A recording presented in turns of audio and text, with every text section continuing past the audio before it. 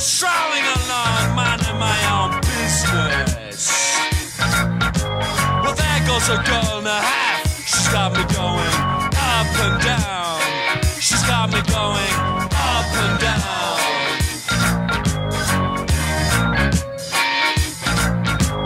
Walking on the beaches, looking at the peaches. Well, I got the notion, girl, that you got some suntan lotion in that bottle of yours. No! No, no, no, no, no, no, no, no, no! No! No, no, no, no, no, no, no, no, no, no, no, no, no! No! Not this fucking time! No fucking way! No fucking way! No fucking way! No fucking way! You will, you Mr. Roundtree. No. Yes, Roundtree. No. Yes, Grosvenor. No, Don. Friday. I won't be there. You will. No, Don. Yes, yes, yes, yes, yes. No, mate, no. No fucking problem with the plane, cunt. Fucking plane was fine. Fucking plane was alright. Fucking plane was perfect. It's you. You're the problem. You're the fucking problem. You fucking Dr. White, onkin, jamrag, arkin, spunk bubble. I'm telling you, H. Hello, everyone, and welcome to the Directors Club podcast. I am Jim Laskowski. And before I introduce my great guests, I want to say thank you to everybody for the kind words and messages to in regards to my introduction last time, in which I announced the show will be hosted by two different voices next year. And I also, bring this up, and I probably will keep bringing it up in case people are really upset about changes, but I won't be going away completely. In case you didn't hear the last episode, I am moving forward to continue podcasting, but mainly as an interviewer, because that's been really going well for me, and I want to see if I can make that the priority. So more details on that will come in the next episode, and I will be guesting on many episodes next year, so don't fret. I'm not disappearing entirely. I'm just trying something interesting out for the big change. For today, however, it is my pleasure to introduce two guests from the past that have meant a great deal to me. One since the very inception of the podcast, and one from earlier this year. The first is the co-host of Row3.com's Cinecast, and has been a frequent contributor to this show, going all the way back to his first appearance on the Michael Winterbottom episode. Welcome back, Kurt Half-Yard. Well, thank you very much for having me. It's always a pleasure to come in and get deep into one particular director's work. So, yes, absolutely. It's been a while. I think the Soderbergh sequel episode was the last time you've been on. Yeah, that was an omnibus, though. That was a big one. Yes, it was. Indeed. And also we have someone very special. Selective Viewing is the name of her blog, but she has joined me twice this year to talk about Hitchcock and Varda, and has a degree in film studies. She writes for Tiny Mixtapes blog, and she's the incredibly smart and amicable Kate Blair. Hello, it's good to be back. Yay! I'm glad you're back. So, okay, my friends, we're going to be talking about a director that only has 3 films to their credit. And part of me presumes this could potentially go more quickly because of that fact.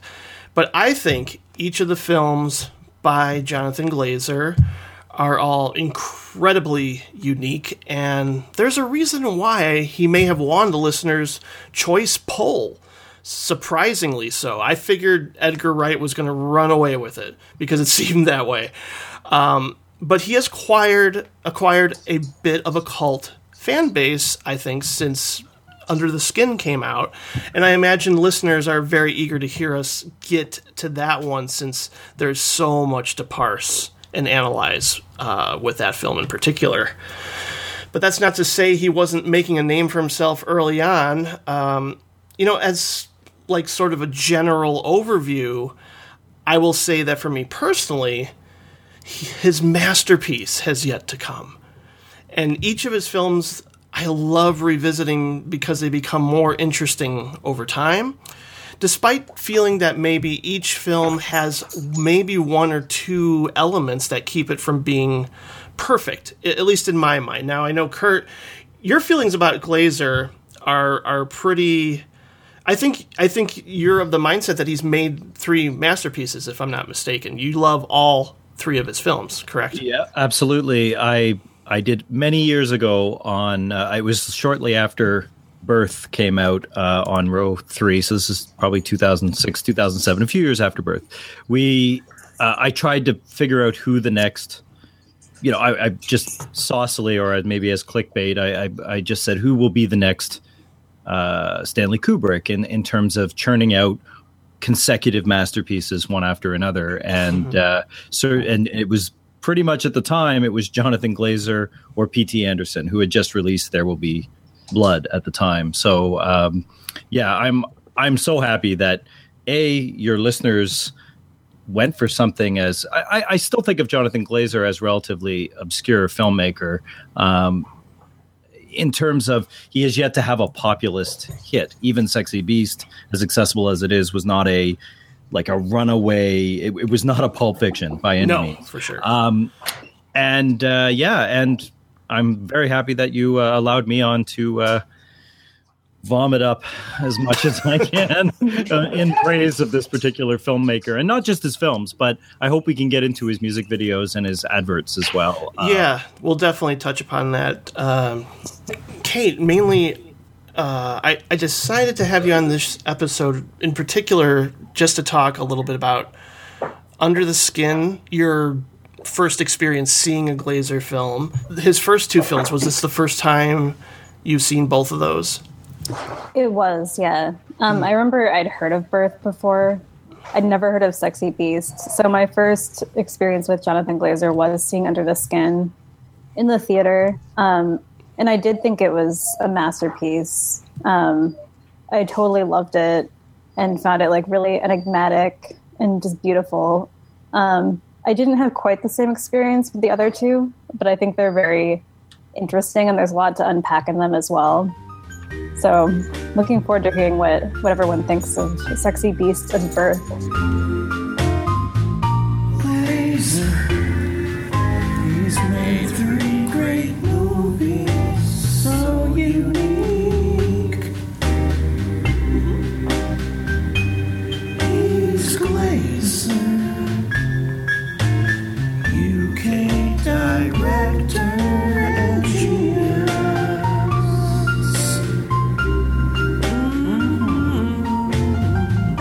Kingsley barks at Ray Winstone, Sexy Beast. Yes, yes, yes, yes, yes, yes. Nicole Kidman thinks her dead husband is still there. No, don't get in the bathtub. Oh no. Scarlett, you fought to be human, it's true. Under the skin, wondering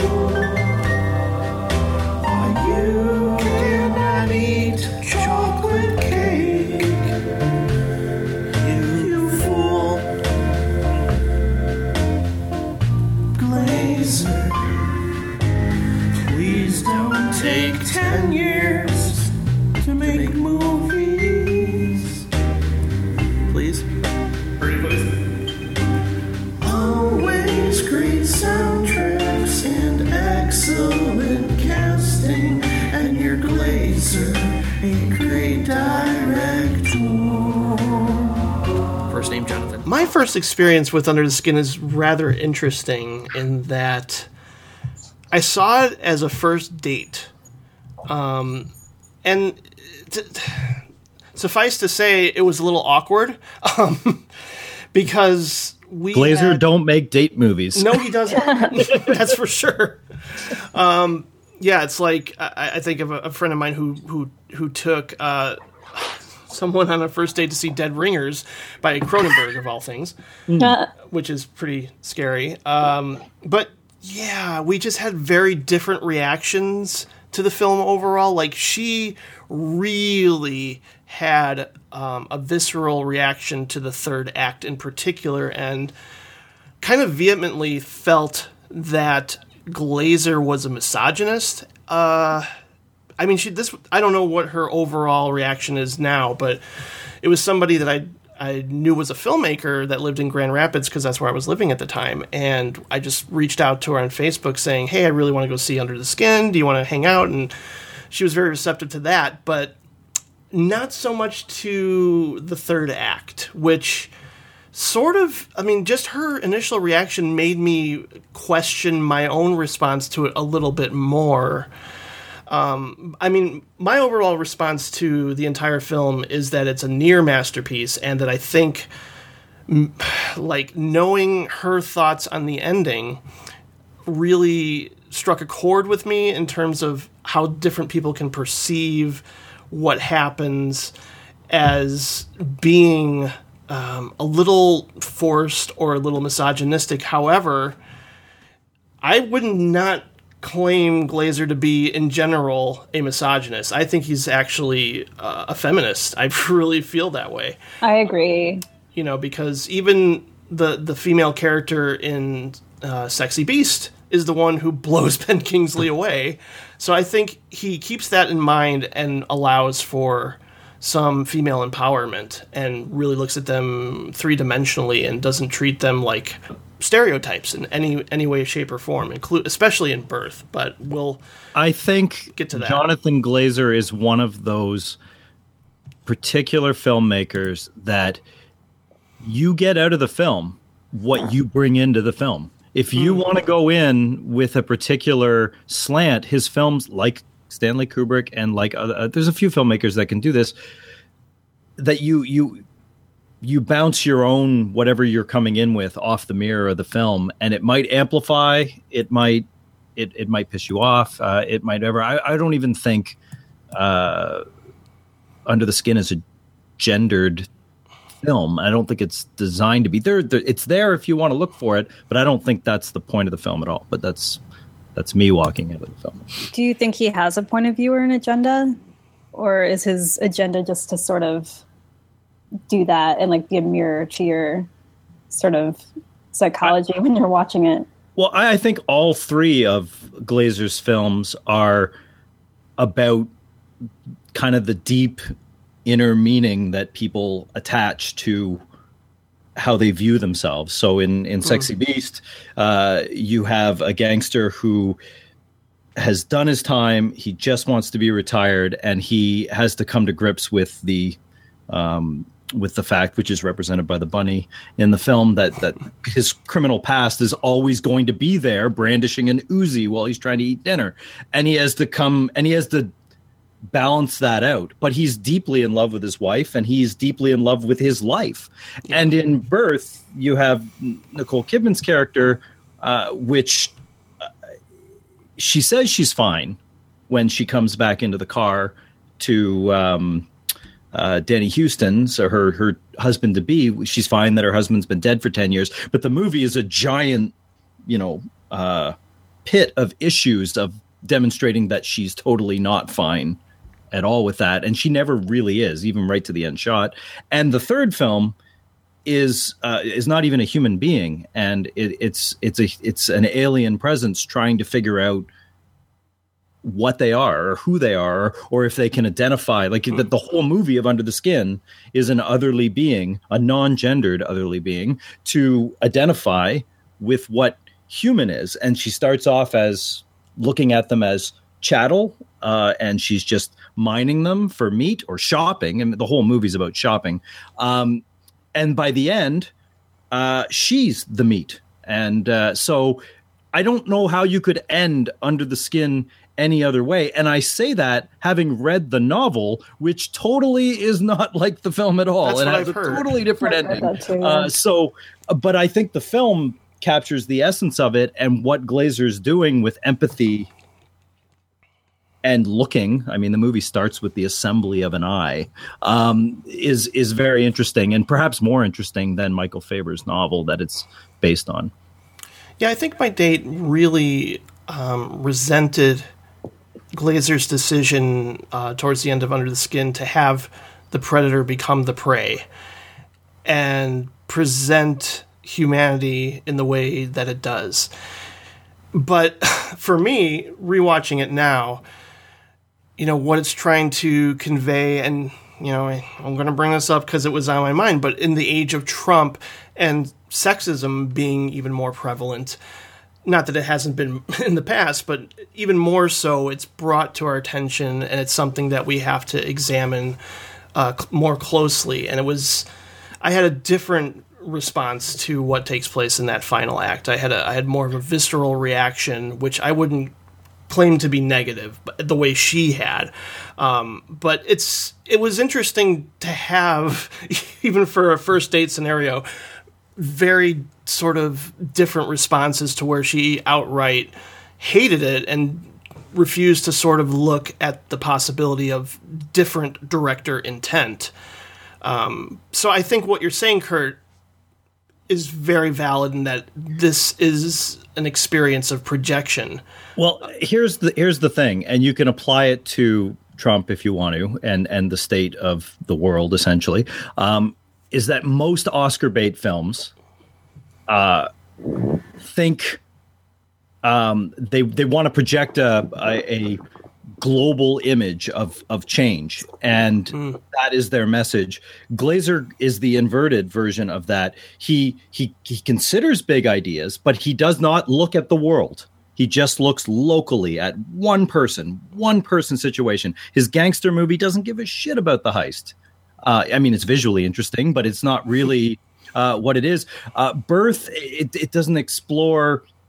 It doesn't explore anything, in my mind, outside of Nicole Kidman's headspace. It really, in fact, it tips its cards to say, look, we're not even gonna make this thing about reincarnation. This is entirely about Nicole Kidman's perception of possible reincarnation. That's how local he focuses. And if people in the world, at the risk of sounding like a privileged white male, which I am, if people of the world would stop worrying about the global and just make their own lives and their immediate circles better, all of those circles would slowly merge and the world, but everyone wants to hand wring in a global sense, just like Oscar bait movies tend to do, like the big preachy speech. It's far more effective to look at one person than to try and parse what a full society is. But that's... Well, a movie about an alien, I think, visiting Earth, like how can that not be global in some way? Well, you don't know the alien society. You don't know anything about their society. You don't even know what they're doing. I mean, I would argue if you've read the novel, you can project a lot of what happens in the novel and say, oh, they just left that out. But I would, maybe you're a better judge than me in this situation, because I had read the novel many years before I saw the film. But from seeing it, what did you infer the motorcycle man and the whatever, the Scarlett Johansson's alien, what were they doing? Whom were they working for? Like what was the purpose of that driving around operation? I mean, I still have no idea, but it did seem like she was looking at people in sort of like an anthropological way, sort of like examining the men's reactions to the things they did. But I guess you're right that it was sort of, I mean, it is a microcosm. It is just Scotland that she's riding around in. But yeah, as an alien visiting Earth, I think it's kind of hard not to just step out of that sort of local view and see things in sort of a more global way. But everything she does, maybe you'll agree with me, maybe you won't. Everything that Scarlett Johansson's character does in Birth pertains to little things, like the way she looks at women getting makeup put on, the way she's lectured by the bus driver to wear a coat, the way she talks with the misshapen man. Like there's no global arch in all that. She's observing the tiniest, most specific details, and she then, I guess, can extrapolate enough, and all this is done without ever telling you anything, but that maybe she wants to give it a go, like she wants to try humanity a little further than whatever her, whether it's anthropology or whether it's simple, acquisition of dead humans for whatever purpose. In the novel, I will tell you that she's gathering them because it's like Kobe beef. Like it's Kobe beef for the alien race. So she's gathering a particular male to fatten up in that giant vat that you see in a much more abstract way in Jonathan Glazer's film. And then their meat. There is a shot in the film where you see kind of all this red liquid going into this thing, which I guess is kind of a call out if you've read the book. Otherwise, it's just a very, 2001: A Space Odyssey kind of abstract layer on whatever you want image. I don't get me wrong. I don't think a literal adaptation of the novel would have been better. When they started making this film back in 2001 or 2002, shortly after Sexy Beast, they wanted to do it with CGI, and she was going to have her skin all ripped up because she's ugly and horrible in the novel. And they went a completely different way, but they captured the essence of the book. And that's another reason why I compare Glazer to Kubrick. Although he's only adapted one book in his 3 movies, he adapted it in the same way that almost every Kubrick film is an adaptation of a book, and they're never like the book. He just says, this is my version, and I don't give a shit what the book says. I'm doing this. And I mean, he's certainly pissed off people like Stephen King with The Shining, but it's an interesting argument to say that any other film or television adaptation of The Shining, or even Kubrick or Stanley or Stephen King's novel itself, is a better version than Stanley Kubrick's, which to me is the definitive version, even though he's not the primary author. But yeah, no, I think it's important for a filmmaker to put their own stamp and not necessarily adhere to the source material, but then that pisses off fans of the book. Especially in the case of popular novels, I think that's I would argue more often than not. That's a benefit. Not a problem. Right. No, I'm with you on that. The book will always be the book. You can imagine whatever you want when you're reading it. The movie should be, in my opinion, capturing the essence of the book, but giving you a cinema language, not a novel language. And filtered through the perspective of this director. And, I think the only point maybe where I would disagree with the sort of micro level character study approach. Yes, I think we're primarily focused on Nicole Kidman in Birth, without question. However, we do get some insight. It's not like we're with her the entire film, because there's that, the twist involving Anne Heche and the boy, to sort of get some insight into their psyches. For just that brief moment, I think we sort of veer away from Nicole Kidman's struggle and internal issues and sort of focus not so much on the grief component of the film that I think it's trying to convey and capture, but also just a longing and a loneliness from the boy too. I mean, I think it's interesting when you learn what he's done. It adds a whole different layer other than just like, is he the reincarnation or not? I think it brings a different context, I think, to his character and what is taking place. I think that's a really interesting choice to just, because I know I've read a few reviews that like, well, that seems forced to just throw that in there, but I think it's a good choice on Glazer's part. Well, if you look very carefully at Birth, we are privileged to the knowledge that Anne Heche's character had all of these letters, and she buried them, and the kid found them, and then she scolds the kid for doing it. But is there any point in the film where anyone actually tells Nicole Kidman's character about any of this? Like, you take it for granted because we've seen it. Right. So I would argue that there's a privileged position. I mean, the movie's Birth is about class as much as anything else. Like, look at how wealthy Lauren Bacall's, like, insular... I mean, they're having concertos inside their apartment.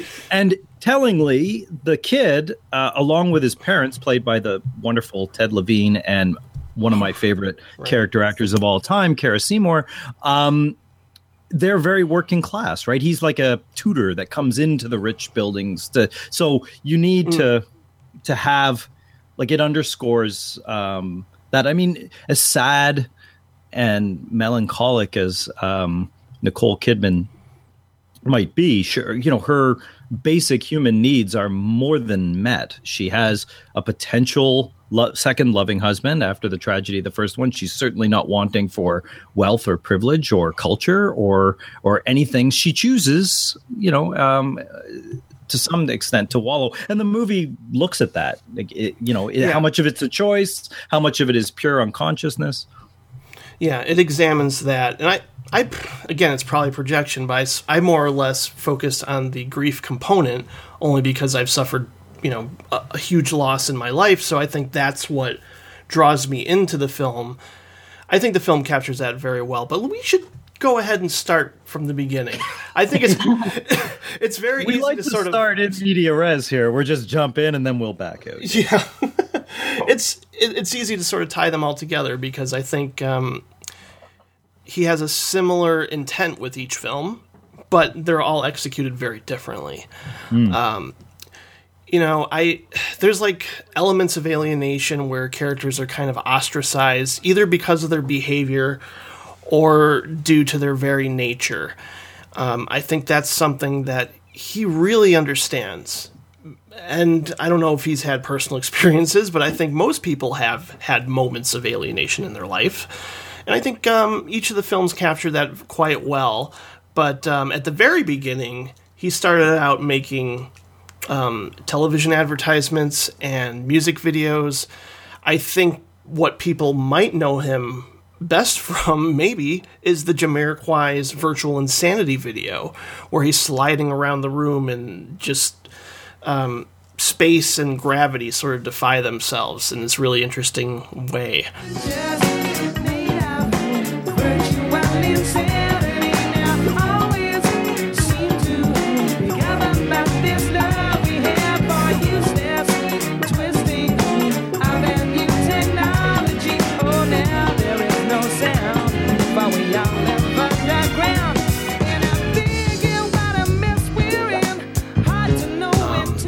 And there's also the Street Spirit video by Radiohead that I love. He just had a really interesting visual eye early on, much like other directors who started out in music videos, Michel Gondry, David Fincher, Spike Jonze. But I just, early on, I think he really focused on design, and I know he was a theater major, but clearly an innovator right from the beginning. Isn't that Jamiroquai video like one of the most watched videos? Like even so. Now, the band has no real cultural cachet at this point in 2016, but that video has completely outlived.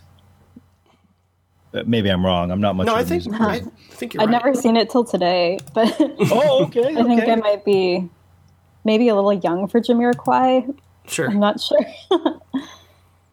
Yeah, well, that video won awards at the time, and it was very ubiquitous. And I think people still go back to it just for the sort of just technical wizardry behind it, and just the kind of inventiveness that Glazer brought to the song, like in the film. Stanley Kubrick, like P.T. Anderson, even like Quentin Tarantino.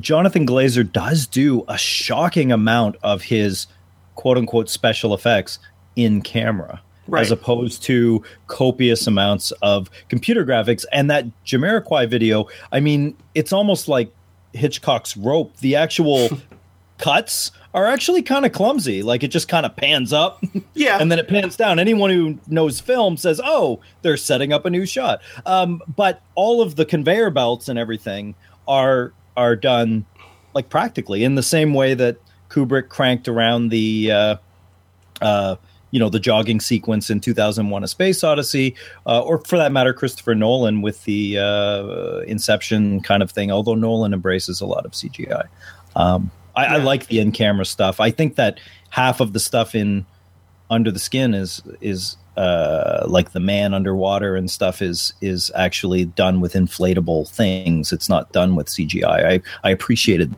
that in this day and age. Yeah, I think Michel Gondry too.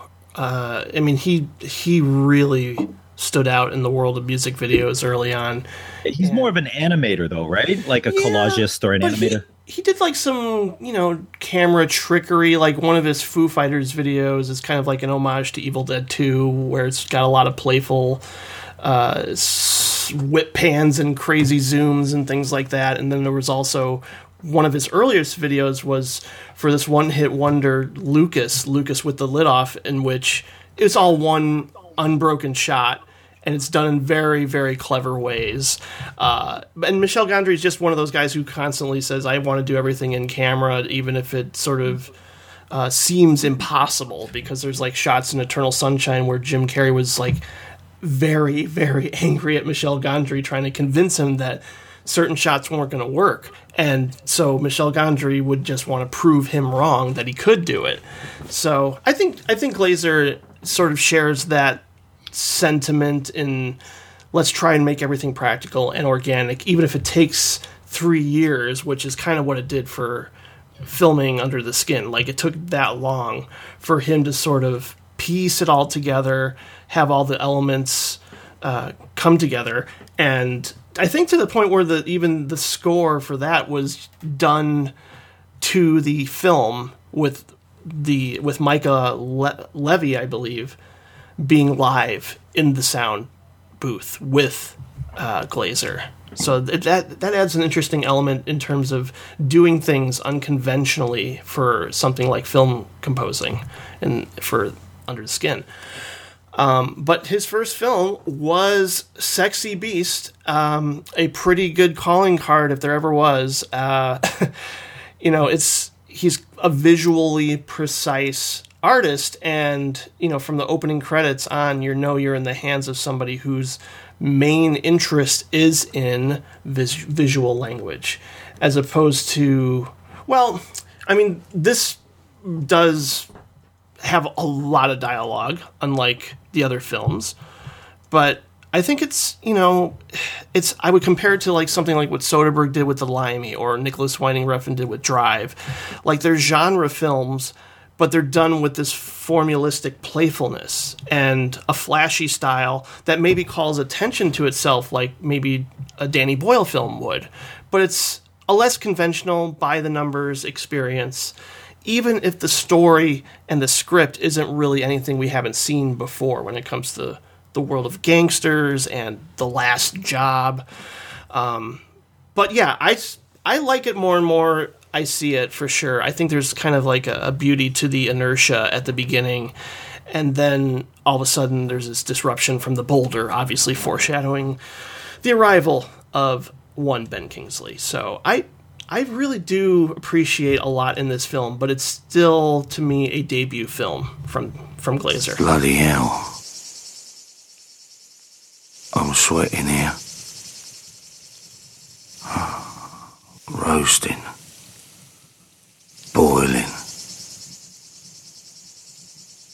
baking, sweltering. It's like a sauna, furnace. You could fry an egg on my stomach. Well, actually, I really liked it. And I think for a first movie, it was really well put together. It felt very cohesive. And I really liked, I think Kurt mentioned this earlier, how it's a gangster movie where nothing really happens. It's a gangster movie like only in name, and it's more like a character study than anything else, or sort of an examination of like, I don't even know what sort of bad isn't like. The hardest question in life to answer, are you happy? Isn't that the hardest question to answer honestly? It's a tough question to answer, right? And isn't that what the movie's asking? That's a good point. I'm guessing that's part of it. I don't know if it's like the overall thesis of the movie. I'm not sure. I didn't mean to derail you. I just that's okay. If there's something that movie's about, I think that's. And it didn't have to be, like you said, it didn't have to be gangsters. It could have been lubricant salesmen. It could be anything, any endeavor that you leave because you're satisfied with what you did in that field, and someone wants to pull you back in. For some reason, maybe it's the Godfather trilogy that started this, like, you never get out, and so Gangsters maybe was the most natural fit, but it could have been anything. Yeah, maybe it's about maintaining the happiness that he feels that he's achieved, you know, because, like, he wants to sustain his retirement bliss with his, you know, wonderful wife, and the land that he's chosen to embrace and call his home is very different to where he originates from. And I think he wants to maintain that and not have any disruptions to it. So maybe it's about maintaining that contentment that he feels at the very beginning. Kate, what do you think? Well, I think what struck me most about this movie actually was Ben Kingsley's character. I'm not sure like any profession would have a the Ben Kingsley character who just like won't take no for an answer, and you're like, he's this sort of evil dude. And like that performance from him is just insane. Another thing that I really liked about that movie. So I don't know. I mean, I don't know how like being happy fits in, or how that approach to this movie fits with Ben Kingsley's characterization to me. Or if it's just a separate part altogether. But my takeaway from this film was just like, Ben Kingsley is terrifying. Understandable. I don't know. What did you guys think of that character? Well, you go ahead. I think that the genius of Sexy Beast, and I fully think that Sexy Beast is my favorite of the three films.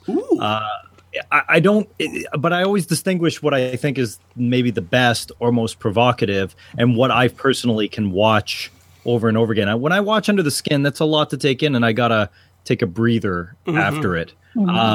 And Birth, I do find Birth to be soul crushing. Like that performance from Nicole Kidman it destroys me every time I watch it. But I can watch Sexy Beast back to back to back to back to back. And while I find Don Logan or Ben Kingsley's character terrifying, the genius right before Sexy Beast even starts is that he cast Ray Winstone, who is known for playing like the most horrible human beings on the planet. Like if you've ever seen Tim Roth's The War Zone, God. Like, oh my God, like that movie, you got to take 400 showers after you watch that movie. And then they cast him as the nice guy. And then they take Gandhi. the guy who played Gandhi and Schindler. Right. And they make him like, so that already is. And the guy from Deadwood. Yeah, and Ian well, he wasn't the guy from Deadwood when this movie came out. He was the guy from Lovejoy. But yes, okay. But nevertheless, Jonathan Glazer, it's not really it's a debut film, but since Glazer was making so many targeted adverts and particular music videos, I mean, his most iconic television commercial was that Guinness surfer commercial, which he uses the same musical cue for the heist. Yeah. In this movie, there's a particular like driving. He also uses it, I think, for the revolving door when Ben Kingsley's in the airport, or it's Ian McShane. Sorry, in London, they show you this revolving door shot twice. They use that music, but I look at Sexy Beast as I don't.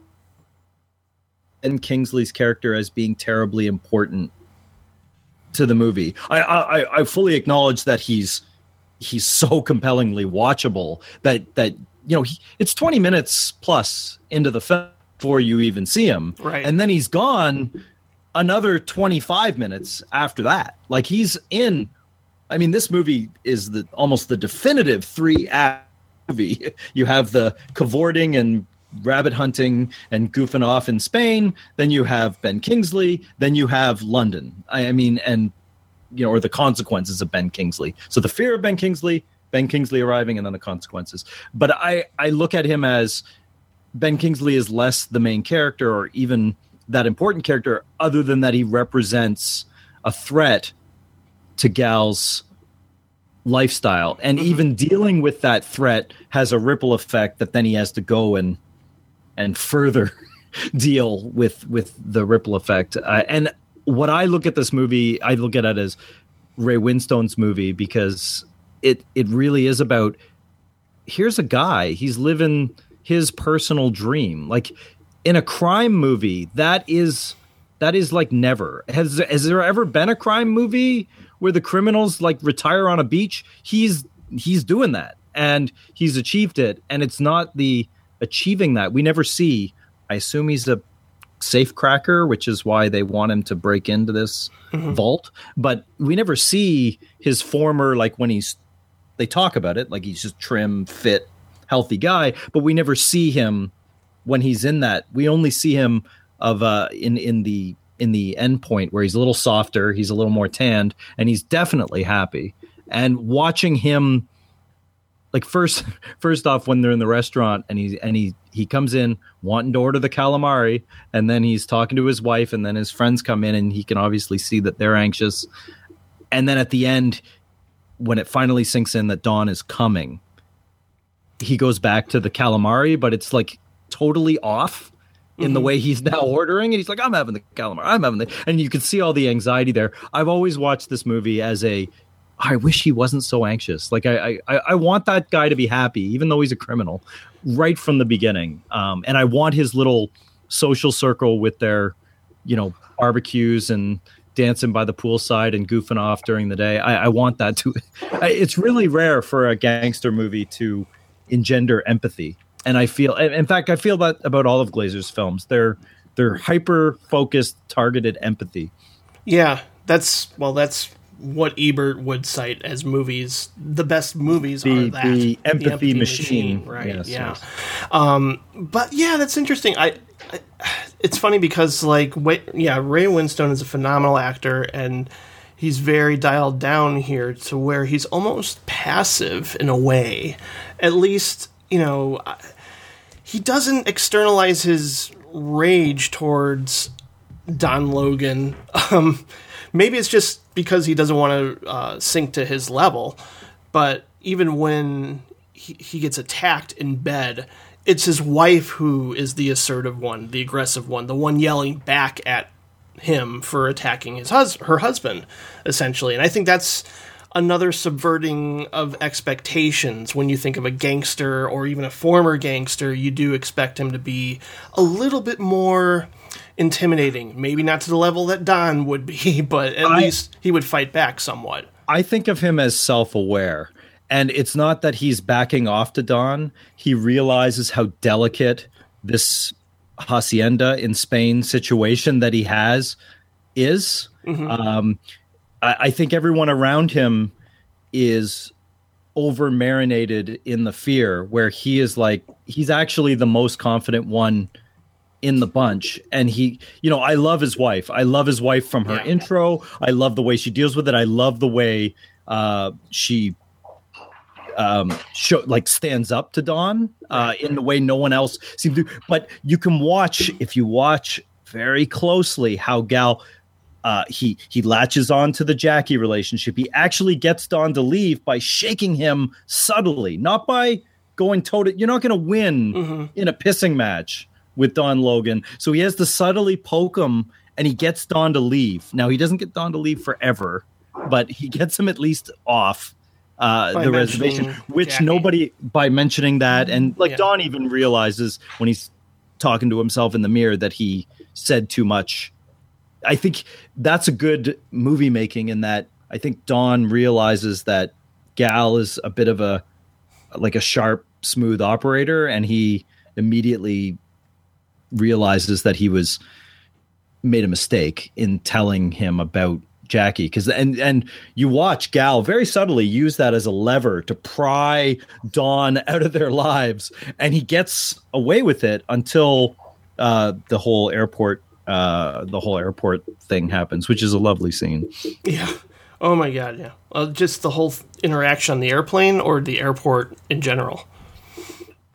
Well, if you look really closely at the airport sequence, when Don, before he gets on the plane, he's not flying back to England. He uses the Hitchcockian dolly zoom It's the most subtle dolly zoom in the history of dolly zooms. Right. He's in the airport. It's a very mundane situation, and that's what Glazer does. He makes like sort of intensity out of the mundane, and he's just standing in the airport, and you can see the whole lobby or whatever the terminal lobby is stretching because Logan is like, what the fuck am I doing leaving? How did he get me out of his house? And then he gets on the plane, and the smoking of the cigarette is just like the only thing he can think of to force, because I think Don is a very obviously stunted and weak character. He has to bully, he has to swear, he has to casually piss on his bathroom floor. Just that's the most childish thing ever. Right. Is him peeing on the floor for no reason. And so this cigarette thing is a way to get himself off the plane. And as a further evidence to Don's childishness, when he gets kicked off the plane or when he walks himself off the plane, he turns around and he goes, I hope this crashes. It's so delightful. The way he says that, it's so petty. It's so childishly petty. And that forces him back, right? And then, of course, then they have to deal with it in the more Deidre fashion, the more gun-toting fashion. Well, because at that point, Gal's approach isn't going to work. Right. When he comes in, it's why Deidre yells at him from the bed. Like when Don comes in and just starts beating you while you're naked in bed, you have to fight him. But if you're in the kitchen and he's in his upright posture and he's gripping a beer, maybe you can take the Gal approach. That's what makes them such a great movie couple, is that they really complement each other.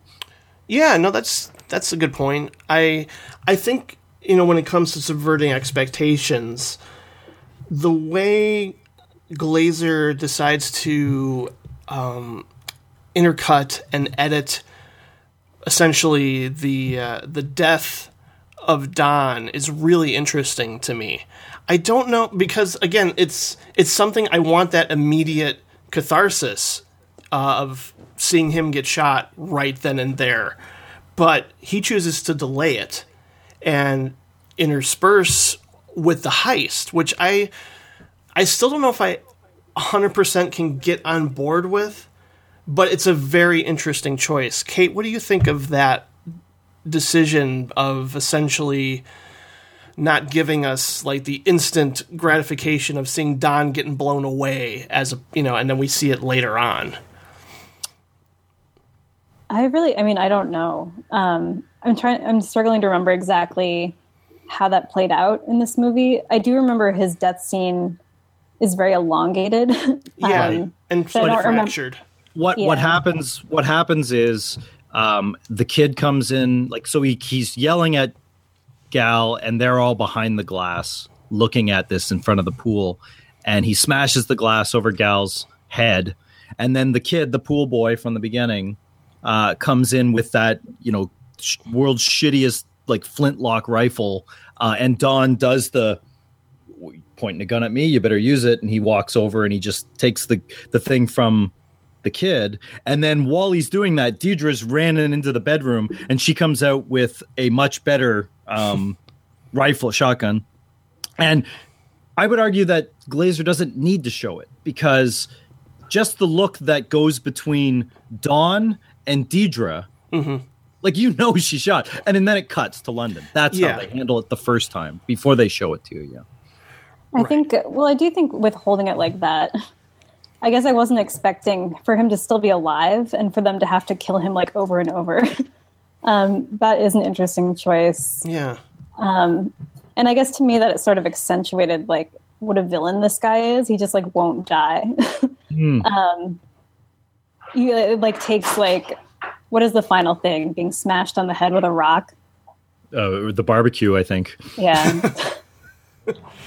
Yeah. Again, though, Don has to be petty right to the end. He's been shot through the face. He's covered in blood, and he still has to tell H, the other guy, that he had sex with his wife at some point, and then H comes in with the barbecue. No. I like that he has the last. You're the one that's fucked, because he's not doing anything during that whole. It's a communal. That's what the other thing that I really like, and why I really think that death sequence needs that length, because Deidre doesn't kill Don. Gal doesn't kill Don. They all like do their ritual part in the, we are all collectively purging ourselves of Don.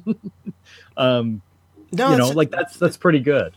Yeah, and I definitely think that just the heist is secondary and doesn't really matter, and I always like that when they do that in these types of films. And even something like the Limey, the revenge isn't really what matters necessarily.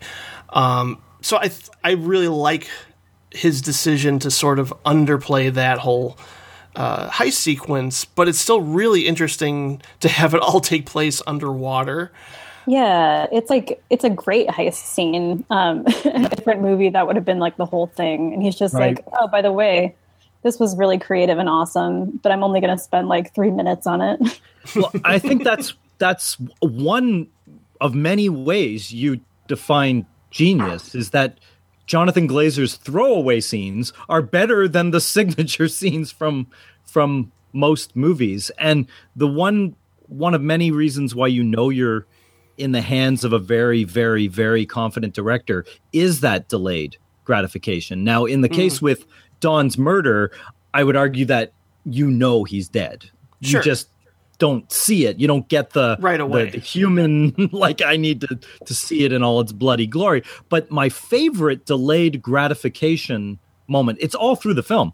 Even the boulder at the beginning, or the title card of the film, like with the Stranglers song where they're playing it, that takes its time. He's like, I am so confident. We are just going to take our time. And that's what I like about it. And he, before they finally give you the title and before the boulder comes in and everything. But the most delayed gratification moment in this thing is the heist itself. So you have Teddy, who's played by Ian McShane, and his crew. And they're all crewing up to do this, the job that he's been down. And they're even doing the job, like of the way the movie's cutting. And it's not till after the job has been done, the job that doesn't matter, and everything else, that Glazer actually gives you how Teddy figured out how he was going to break this impenetrable vault. Like the scene of Ian McShane walking down the street, and then it freeze frames, and then steam bath lights up. Like, that is amazing that they leave that so late in the film to show it. Like, he's left it so late it doesn't even matter, but it's still bloody satisfying, the style of that shot. Like, it just looks, because you do have to understand, as much as Logan is a menace, Teddy's kind of Cheshire cat smile is a more deadly menace. And watching Gal navigate Teddy is just as devastating. In the car. It's just, in the car, in the restaurant, because Teddy's all smiles. Even with the, even with the banker and everything, he's just, that's the world you don't want to be in, and that's the world that Ray Winstone describes at the beginning. All these people in London shuffling about in the grime and the filth, and whether you take it literally or metaphorically, that's what he equates the criminal underworld with, right? And he's done with it, and he's done his time, and he's out. Yeah, and I certainly like Ian McShane in this movie quite a bit. I mean, everybody's really, really solid here. So I think there's just something interesting and kind of subtle to allow this gangster to be bisexual, more or less, because you normally don't have that. I mean, I think maybe Cronenberg did that with, or at least hinted at it with Vincent Cassel in Eastern Promises, but I think it was just like this little, this little implicit hint when they're at that orgy and the guy is like looking at him. I thought you meant with the pool boy, because I got some vibes from the pool boy too. Yeah, maybe a little bit there. Well, I think the most signature shot of homosexuality, and homosexuality is like, it's woven through this whole film, but I think the most signature shot is, so you see the orgy, and then he talks with the banker, and then only a guy who works in advertising or music videos that shot, like that mad dog shot of Ian McShane in the water. I mean, what else could that imply? Like, it's actually so aggressive. I'm amazed it got by the censors. Like, I feel that that is such a subtly transcendent visual image that it's kind of like the Brad Pitt in Fight Club splicing pornography into Disney movies. Like it's just there for a second and no one's really sure what they saw for a second. And the fact that there's so many other good scenes in the movie that you kind of forget that that's there. But the whole heist is like, it's all these guys underwater jackhammering like in tights. Like it's actually almost like a parody of homosexuality. I mean, even Ian McShane, he walks in after the job and he's like, I've only got one thing to say. You're all a bunch of cunts or something. And everyone to Don says, everyone's, or what's his name? H says to Don, you're fucked. Like everybody is constantly got that. And I think that the gangster movie has always been like, it's always like too many guys too close to each other, spending far too much time with each other. Like and it's not a flattering look at or way to portray homosexuality, but I guess they're criminals. They're hard types, but yeah. Yeah, no, I definitely.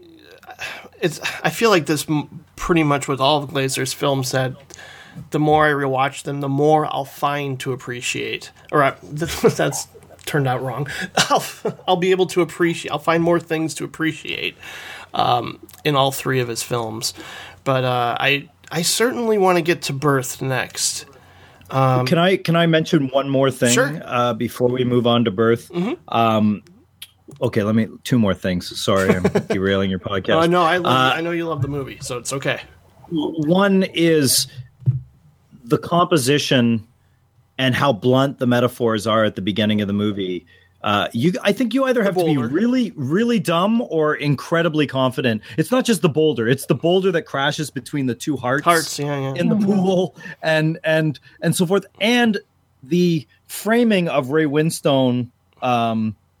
Putting ice on his balls and like just the shot where it's like his crotch as the title card comes in and how long it takes. But when you look at how beautifully, like it is, you can play Count the Kubrick with Sexy Beast already. Like that opening shot with the pool is as Kubrickian in its framing as you can possibly get. And a lot of the desert stuff is as well. But I want to focus on the shot where Don is describing how he found out about the bank job and how beautifully, how confidently that sequence is cut together. So you have Don describing it to Gal, but then his boss, the guy that called him on the phone when he's in his tighty whities, then they say, who was it? And it just keeps like, it's almost like Inception, like you're going in and out of the story. And then it's Teddy. So now Teddy takes over the narrative and he's talking and then he tells it to that person. How do you think it was? And I mean, in a way, it's kind of a ripoff of Don Rickles, or not Don Rickles, Tim Roth, and can't remember who the actor is in Reservoir Dogs, where they're rehearsing the story, how we're going to play out the story. They keep rehearsing it, and they intercut That's what it. I felt the most Tarantino Tim Roth touch there. Doing it right, but in a way, this is way more complex than Reservoir Dogs. Reservoir Dogs also a first film, but this is way more confident, and this is again for someone who is used to delivering hyper targeted feelings, like in television commercials or in music videos. Like he has a really great ability to condense an image or condense a thing and then say, what the fuck, I'm going to really stretch this out. And then I'm going to target it. And then I'm going to stretch it out. He knows how to mix silence with noise, and he's very good at it. In Sexy Beast, it's fully formed right out of the gate. In terms of that style. And I think why I like Sexy Beast the most as I can just throw it on and sink myself into it at any given moment is that it's kind of fun in a weird roundabout way. It's very accessible. His other films, Birth and Under the Skin are much more formal and much more daring, whereas he's having fun with a pop genre. Yeah. And he never does that again, or at least he hasn't in these two. These two they're their own animals. Yep. For sure. I think just personally, I think I would be revisiting The Limey or Drive over Sexy Beast, but I can see myself warming up more and more to it at the same time, because there's still a lot to underneath the surface, I mean, I think the dream sequences are very Lynchian because, they're representing Gal's anxiety, and I think I don't think they're shoehorned in there. I think they're really interesting to look at on their own, and just he has an interesting kind of morbid sense of humor with the rabbit joining Don at the very end there. I like that too. Because I think it's a final way, like all throughout the movie, you kind of think like everything ominous in the film, it's just a metaphor for Don. But Don is a completely separate entity to the bunny, which is his more anxiety about his former life intruding. Yeah. And Don's like, I don't give a shit about your former life. I just wanted you to do the fucking job. That's how simple and childish Don is. He smokes a cigarette, he goes, and whatever. Keep in mind, though, Sexy Beast is 125 minutes. You think about how much he does in not 125 minutes, 85 minutes, 1 hour and 25 minutes. How much stylistically he throws at you. Most movies of this kind of style tend to be longer. That's why I mentioned early on. It kind of reminds me of what Danny Boyle would do. I don't think Danny Boyle's ever made an 85-minute long movie. But he does, like in something like 127 hours, I'm pretty impressed with how much stylistic flourish he gets into the story. And I think I never mind that. Some people think it is too flashy or too showy, or I think it just brings an energy to a story that could use some life to it, could use some playfulness, could use some levity, can use some just interesting choices. Film is a visual medium. If you fail to take advantage of the medium that you're working in, I think you're doing yourself a disservice, right? Yeah, but I also appreciate when a filmmaker takes their time, like Kelly Reichardt, and I like the inertia of the beginning of Sexy Beast, where, I know some people lose their patience at certain films like Sofia Coppola's Somewhere or Ty West's House of the Devil, where things just take their time. And I like that experience just as much as, crazy whip pans and cutting away and fast edits and what I like to call the European sequence of the Rules of Attraction, where it's just like everything's happening all at once, and it's like all done. Whole movie in like 40 seconds. Right, exactly. You know that I loved Sean. You know so much. It's taken me this long, and I can't get him out of my system. I can't. Too many memories.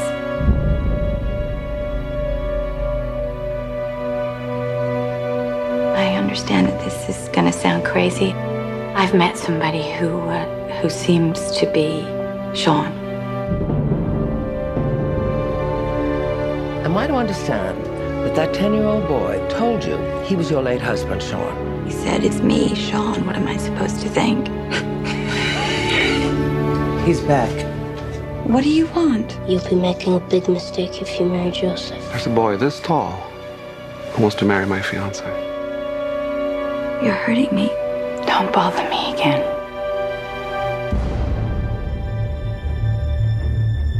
From now on, we're going to tell the truth. What do you want to know? How did Sean meet Anna? We met at the beach. We got married 30 times in 30 days. How do you know what you know? I'm Sean. You can't go around saying you're somebody you're not.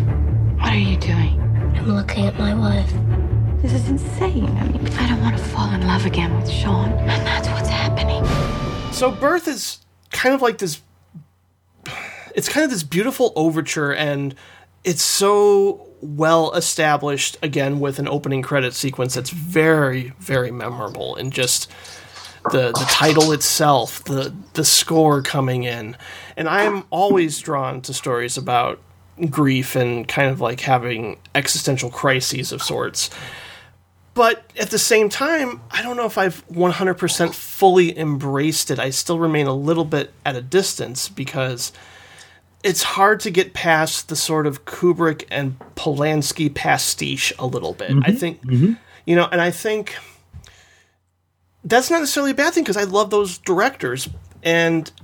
But at the same time, I think you know, the casting of Nicole Kidman here is actually really the strongest component for me because I think particularly that the one very beautiful shot in this movie where she's watching the symphony playing, I think it's Wagner, if I'm not mistaken, that sort of telescopic close-up really just says everything about the movie, and I love it when he can do that and do it very well. But I don't know, I think like the emotional impact, I think it works a lot more successfully for you, Kurt, than it does for me. I wish I really connected more to these characters on a personal level, but that's not to say that, as you know, Glazer's incredible filmmaking style here is dialed down, whereas in Sexy Beast it was really amped up in a good way. So I think he shows a lot of restraint in a very sort of mature manner here, and I think it really works out well. But again, I just have difficulty getting past some of his homages here. I think there's a lot of awareness of I'm doing Kubrick or Polanski with this material. Kate, what was your first experience with Birth and your overall take? Okay, well, I feel like I have to watch it again now that I've seen it for the first time, because the whole time I was watching it, I was kind of like I'm not sure I can get over how awkward this premise is. It's like a really beautiful, like visually gorgeous movie with just like the weirdest premise. And I was like, so we're taking seriously that this kid is reincarnated or not? And like, so that's what I was grappling with the whole time. And now I feel like once I've finished it, okay, I get it. I'd like to watch it again and sort of like with this understanding, try to make sense of it. But I still think it was slightly awkward for me at some parts. Yeah. And it's a little clumsy, I think, but overall it is effective, I think. Especially that scene you mentioned with Nicole Kidman in the Wagner Theater and that incredibly long close-up on her face. I think, and there are a couple other close-ups as well, like similar shots in that movie. I think there's one of the kid too, but I just don't think he's like a good enough actor to really handle it. So there's like things like that throw me off about this movie. But so yeah, that's my experience, sort of uneven, but beautiful also. Yeah, I would agree. Like the first time I saw this, I didn't openly embrace it. But again, third time watching it, you know, there are things I like, there are things that I struggle with. But Kurt, what has been your experience with this film? I liked it when I watched it in 2004, but I've maybe seen it 7-8 times since then, and it is a movie that a lot of the initial viewer anxiety, like the premise and things, they kind of wash away, because it's not that we're supposed to accept the reincarnation, although there are some kind of, maybe one might label them cheap tricks that Glazer may seed us with it. But I believe he plays fair by telling us it isn't, with a fair bit of film left. But I think it's only Nicole Kidman that believes. Like, I feel that everybody around Nicole Kidman is incredibly pragmatic about how ridiculous this situation, particularly Lauren Bacall, in a way that only Lauren Bacall can be. But Danny Huston's not pissed off that this kid is the reincarnation of Sean. He's pissed off that he's courted this woman for a long time, and now he's got to deal with this shit. Like, yeah. I mean, when he spanks the kid, it's not that he's spanking the ex-husband or the dead husband. He's spanking the fucking kid. Yeah. And Lauren Bacall, and I don't know the actress's name, but she's wonderful, that plays Nicole Kidman's sister in the movie. And this movie, you can count the Kubrick even more than Sexy Beast. Like, I mean, he casts Arliss Howard, who is a pretty major character in Full Metal Jacket. That opening shot is shot by the same guy who shot The Shining. He came in for one day just to shoot that Steadicam shot. Garrett Brown, who's a lovely guy. He's a technical guy. He invented the Steadicam. The whole the classical music and the zooms. Like, it's not just, there's the slow zoom, like almost the Jack Nicholson zoom when Danny Houston's in the window. He's framed exactly like Nicholson is in The Shining. So yeah, I can agree with you, Jim, in that this movie, it starts to get a bit wobbly with its homage. Like you mentioned the Polanski. I'm assuming you mean the Mia Farrow haircut that she has.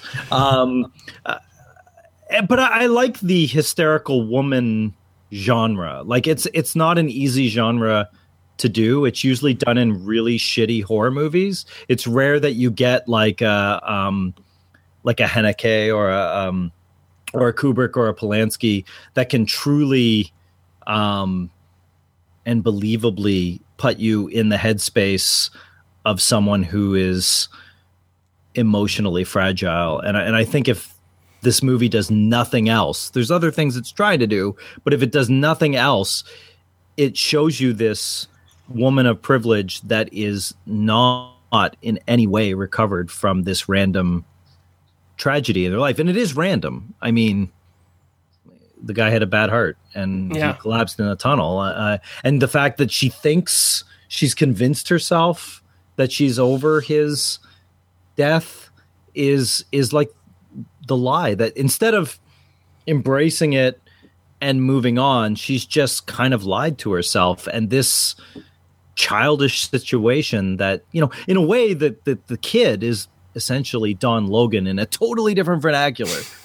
He kind of barrels in, he does all this crazy shit that causes this kind of semi-perfect situation to blow out of the water, and then the consequences ripple all the way out. Even after the kid is out of the picture, Nicole Kidman, like when she's that scene on the beach is one of the best closing shots in the 21st century. Like, it is, she's on two thresholds, the land and the water. She's with her husband. She's on the threshold of a new marriage, and she is devastated with grief. Like, there's no happiness. And that would normally be like, there'd be a photographer out there. In fact, Glazer even acknowledges that there is a photographer shooting her at one point during their wedding, right? Like, and he's posing her, and she's not into it. But this, like, what are they in the Hamptons, I guess? Like, this beach that they're on should be this, we've got this perfect private beach for our wedding and we can frolic in the water. And it's laced with pure fucking madness. Like, it is devastating. And I don't even know if Danny Houston sees it. He is kind of holding her and comforting her, but I don't think Danny Houston's smart enough to completely grasp just how far he thinks, if I just play it cool, it'll all work out. And the depths of the complexity of Nicole Kidman's grief in that movie and how she articulates it as an actress is pretty profound. So I can forgive the movie a lot of flaws, homage, whatever else, because I can't think of too many movies that cut that deep. Like, that is, I mean, not even Haneke's like Amour, which I also very much like, and also deals with kind of grief.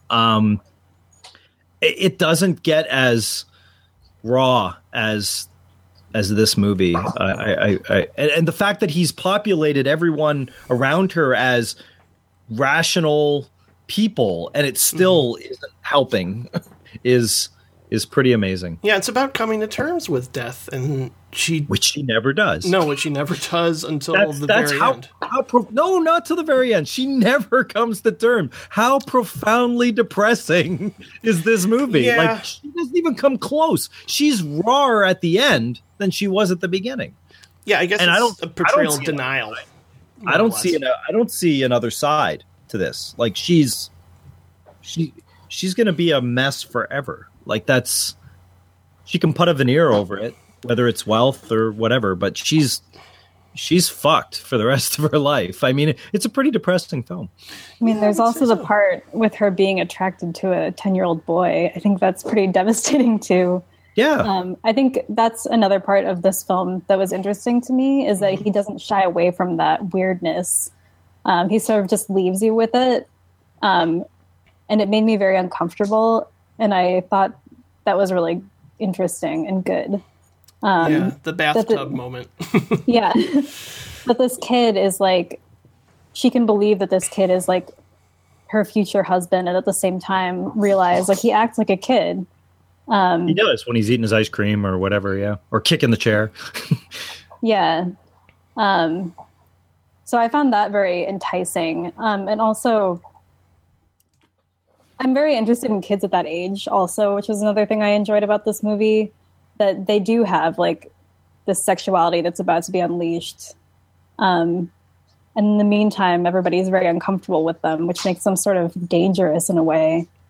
Is there a sexual component with the child? I mean, I do think so, yeah. Okay. And I think that's why people hated that bathtub scene so much, because it makes them uncomfortable, because it's meant to, I think. Oh, well, I mean, she brings up sexuality directly to him at one point. That's right. Yeah, she does. Like that, I think is the bathtub is far less disturbing to me. I think that scene is incredibly tastefully shot, all things considered. But it's the scene where that you mentioned before, Kate, where they're in the diner and she's laid out like this, Owen Wilson and Bottle Rocket like 5-level plan of how they're going to work this out. In fact, I would highly recommend to anyone that liked the exquisite discomfort place that Birth puts you in those scenes to seek out. I don't know who directed it. It's a British film as well called Womb with Eva Green and Matthew Smith, like one of the Doctor Who's, and it's a woman who literally like sees her husband die. Same premise or same idea, but it's in the future and it's right on the eve of cloning, and so she uses one of her eggs to clone her boyfriend and then re-raises him to be her boyfriend. It is profoundly disturbing.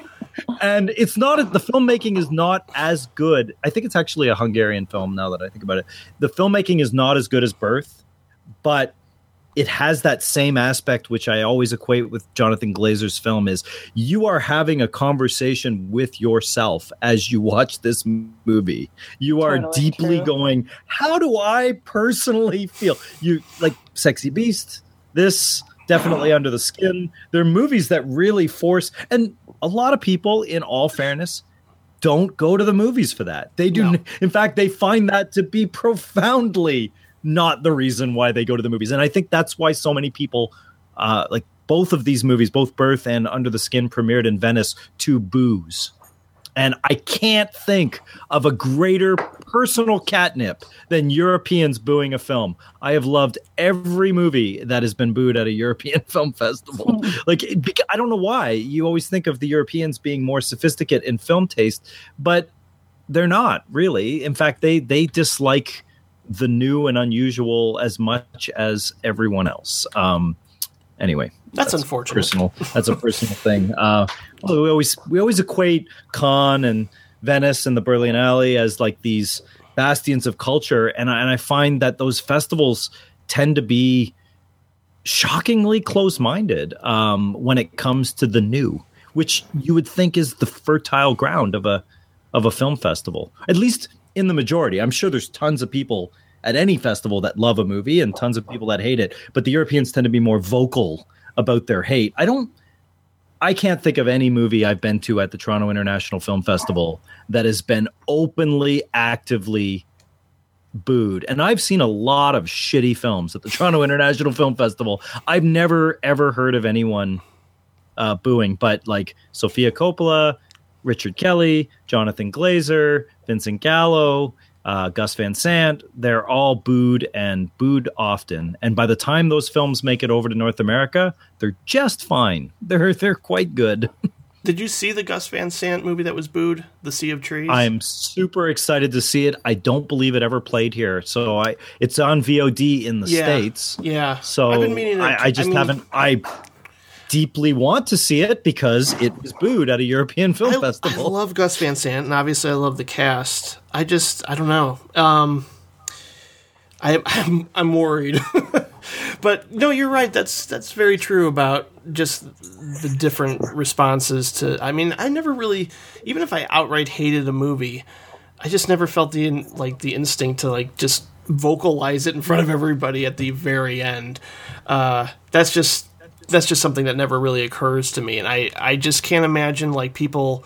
Well, I mean, I guess people can have a complete disconnect with a movie like Birth, but because I openly welcome the opportunity to look inward as much as look at film, as a separate experience. I think I often prefer the ambiguity of a movie or the questions that it's posing to you. Like, how would you react in this situation? And having those conflicted feelings while watching this movie is actually a sign of a great film.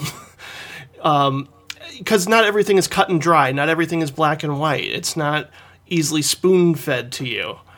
And that's kind of what I appreciate about Jonathan Glazer, especially once we get to his final film here. I think he challenges his audience to think very deeply about some very personal and intense things that he may have experienced himself, and is asking the audience to experience in that moment and sort of think of where you stand. And I can understand that completely with Birth.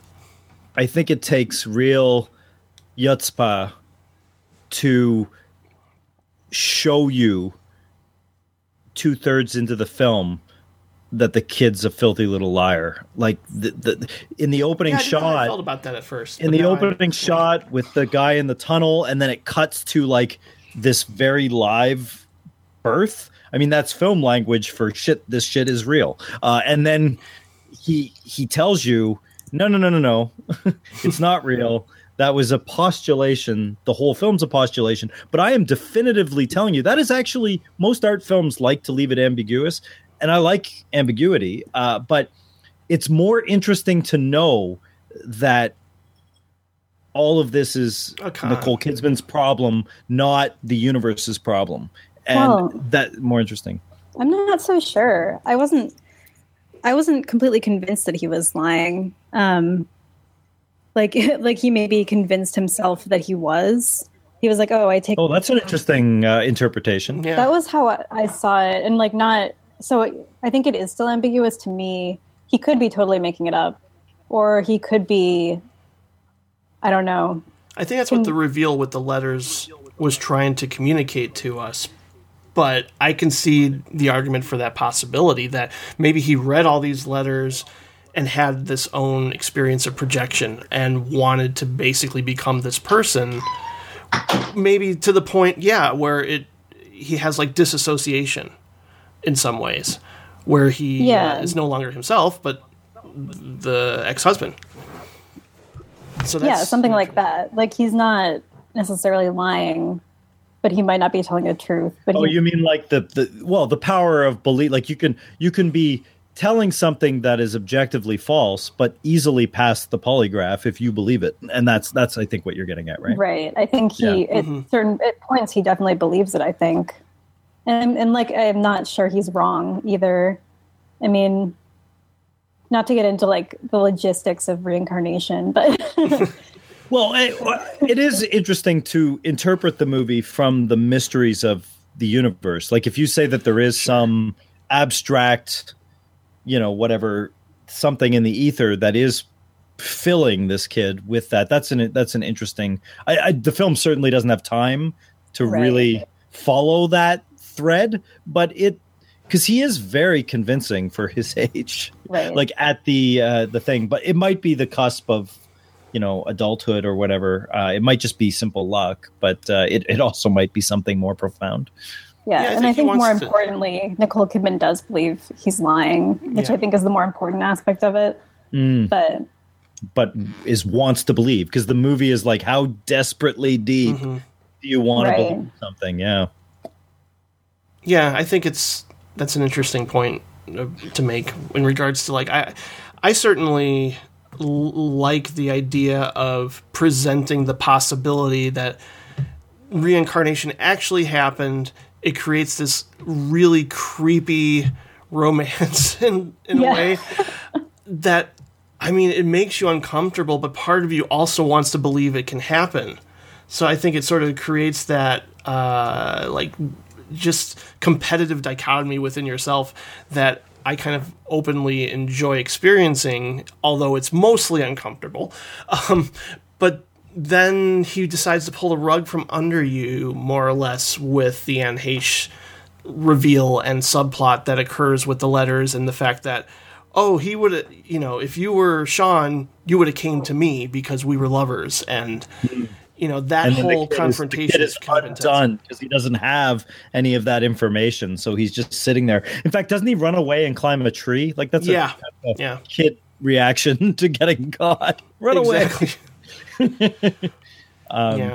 My favorite moment, like, of levity in the film, in a film with almost zero levity, is Lauren Bacall when they're sitting in the apartment, and I think she's got her 2 daughters with them, and they're like, Nicole Kidman's like, I'm going, I don't give a shit what you think, and Lauren Bacall's like, I didn't even like fucking first Sean. Like, it's very funny to me.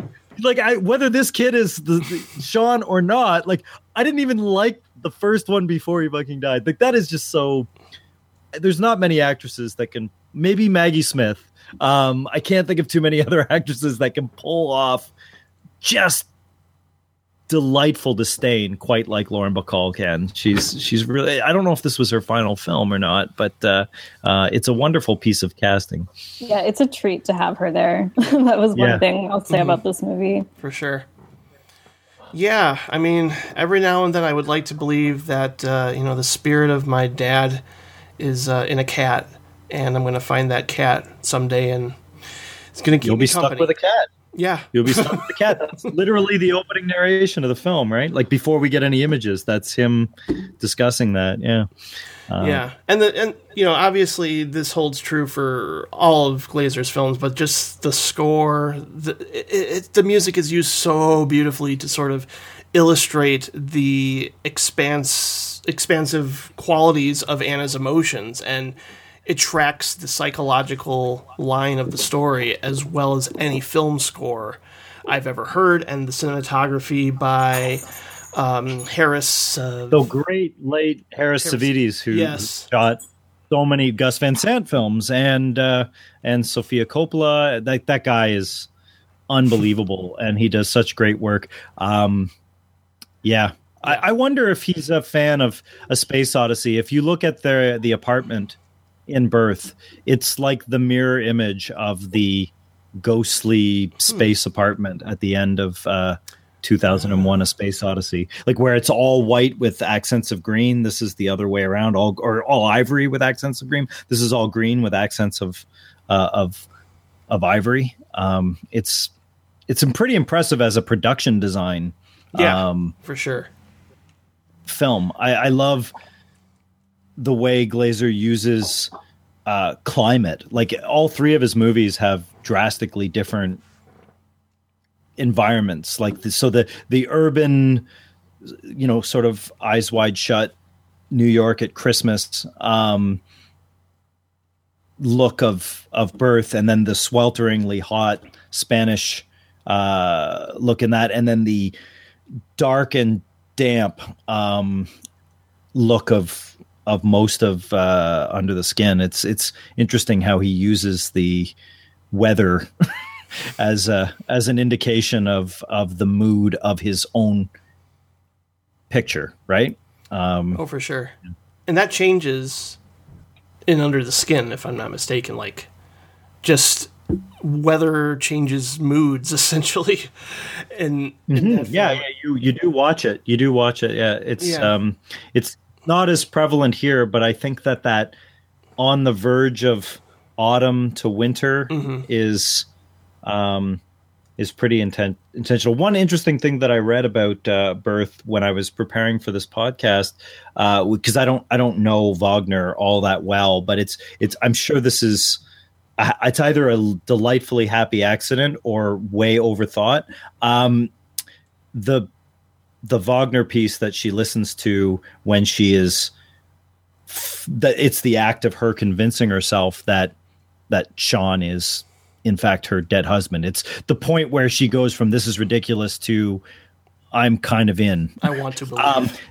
That's actually the second movement of Wagner's The Ring, and the end of the film, when we at least know that it's like a lie and that she's stuck. The closing credits is the first movement of that. So we're back and oriented in the first world at the end of the film, as opposed to the possibility of the second world, which she, and it's also telling that the performance of the second movement is inside the film, and the actual bigger world is the closing credits, and the actual like filmmaker stamp is the first movement of saying, look, there's only one. We only do one here. Kurt, this is why I pay you the big bucks. Yeah, that's right. Good job. It pretty much just sums up the movie in a way. Is like, the music just complements it so well, and it complements her psychological state. And I think that would hold true very much so for his third film. Kate, why don't you lead us off with this one? Because I think it's I've been doing too much talking. Kurt's been doing too much talking. I would like to hear just an overall assessment of Under the Skin from you to start the conversation. Man. An overall assessment. That's kind of a tall order. Right? Yeah, well, I just finished watching this movie through for just the second time. And I know it has like a lot more to give than that. I do think it's far and away, to me, it's the best one of the three. And maybe from my perspective, there is sort of a gendered component to it. I do see it as sort of a feminist film, but I also can see like a million other ways to think about it. Oh, yeah. So I think on a personal level, it sticks with me a lot for that reason. I think Scarlett Johansson, who I don't even normally like, is just amazing in this. And I think she just has a very powerful presence, which I didn't expect. I remember the first time I saw it. She doesn't really have very much dialogue at all, except for her like sort of improvised conversations with strangers on the street who are actually like not actors. And you just get this like sense of her sort of discovering herself as a human, which is very interesting. And to me, more like discovering herself as a woman and what that means on planet Earth, which is not necessarily a good thing all the time. So those are like my main thoughts about this. And it's just such a dense piece of art that I could watch it over and over again. And I think my interpretation is definitely subject to change. I think the first time I watched it, I very much wanted to have sort of an interpretation of it. And I think it does sort of defy a single interpretation, which is one of its big strengths to me. So I definitely think it's going to be a good conversation because you definitely can get so much out of this just depending on who you are and what your experiences are. So it's a great movie. It really, the first time I saw it, I'd say I'd give it 4 out of 5. And this only being my second time, I'm still giving it a 4.5 out of 5. So I'm anticipating the third watch I will be on masterpiece level. Because it exists in this interesting state of fluidity almost. I mean, it has a kind of a slow momentum to the narrative with these kind of blank spots filled with, time for reflection or silence. And it's interesting to think that, I don't know if this was the same year, but it's 2 back-to-back movies in which Scarlett Johansson plays a not quite human entity coming to terms with being at a remove from humanity.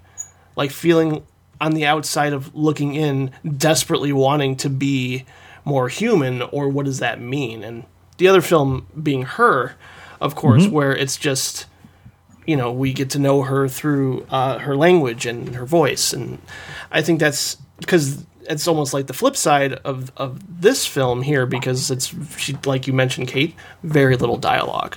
And as I mentioned earlier, I just love films that challenge the art form and the audience, and I think Under the Skin does that to where it's been divisive. It creates tension. It feels grounded and yet very alien, of course, no pun intended. And it has one of the single biggest jump scares I think I've ever had.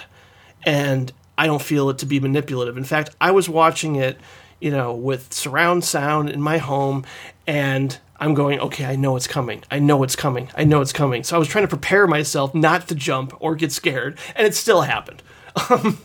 So it plays with silence and sound design and score better than maybe any movie of the past decade. I think the only other film that comes close for me would be Punch Drunk Love, in that it works with all those things to complement not only the mood of the film, but the internal state of the character and what it all means.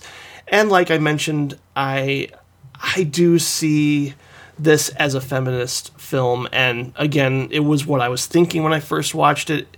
And the person I saw with the first time really honed in on that component. And again, had a very different experience with the ending than I have had. Although I can recognize and certainly validate that opinion. So yeah, I love this movie. I really do. I think there is a little bit of restlessness, and first time I saw it, I kind of dismissed her transition as Starman-esque. But I don't necessarily feel that way now. I think it moves to that third act once she looks in the mirror and sees the fly trapped. I think all that leads to what she decides to ultimately do and escape, and I think it all works now. The end. That in itself is a lot to unpack. But this was my favorite film of 2013. I know it released commercially, but it played quite a bit on the festival circuit before it came out in January, February. It was a movie that took me a while to come back to a second. Like, I bought it on Blu-ray the moment it came out. Yeah. And it took me a while, in the same way that A Space Odyssey, it takes me a while to work up kind of the nerve to jump back into that film. I'm like that with Solaris. the long Tarkovsky version, or the shorter? Yeah. Because I'm a big fan of the Soderbergh one. The Soderbergh one is one of the most underrated films. It's as good or better than the Tarkovsky one, but in different ways.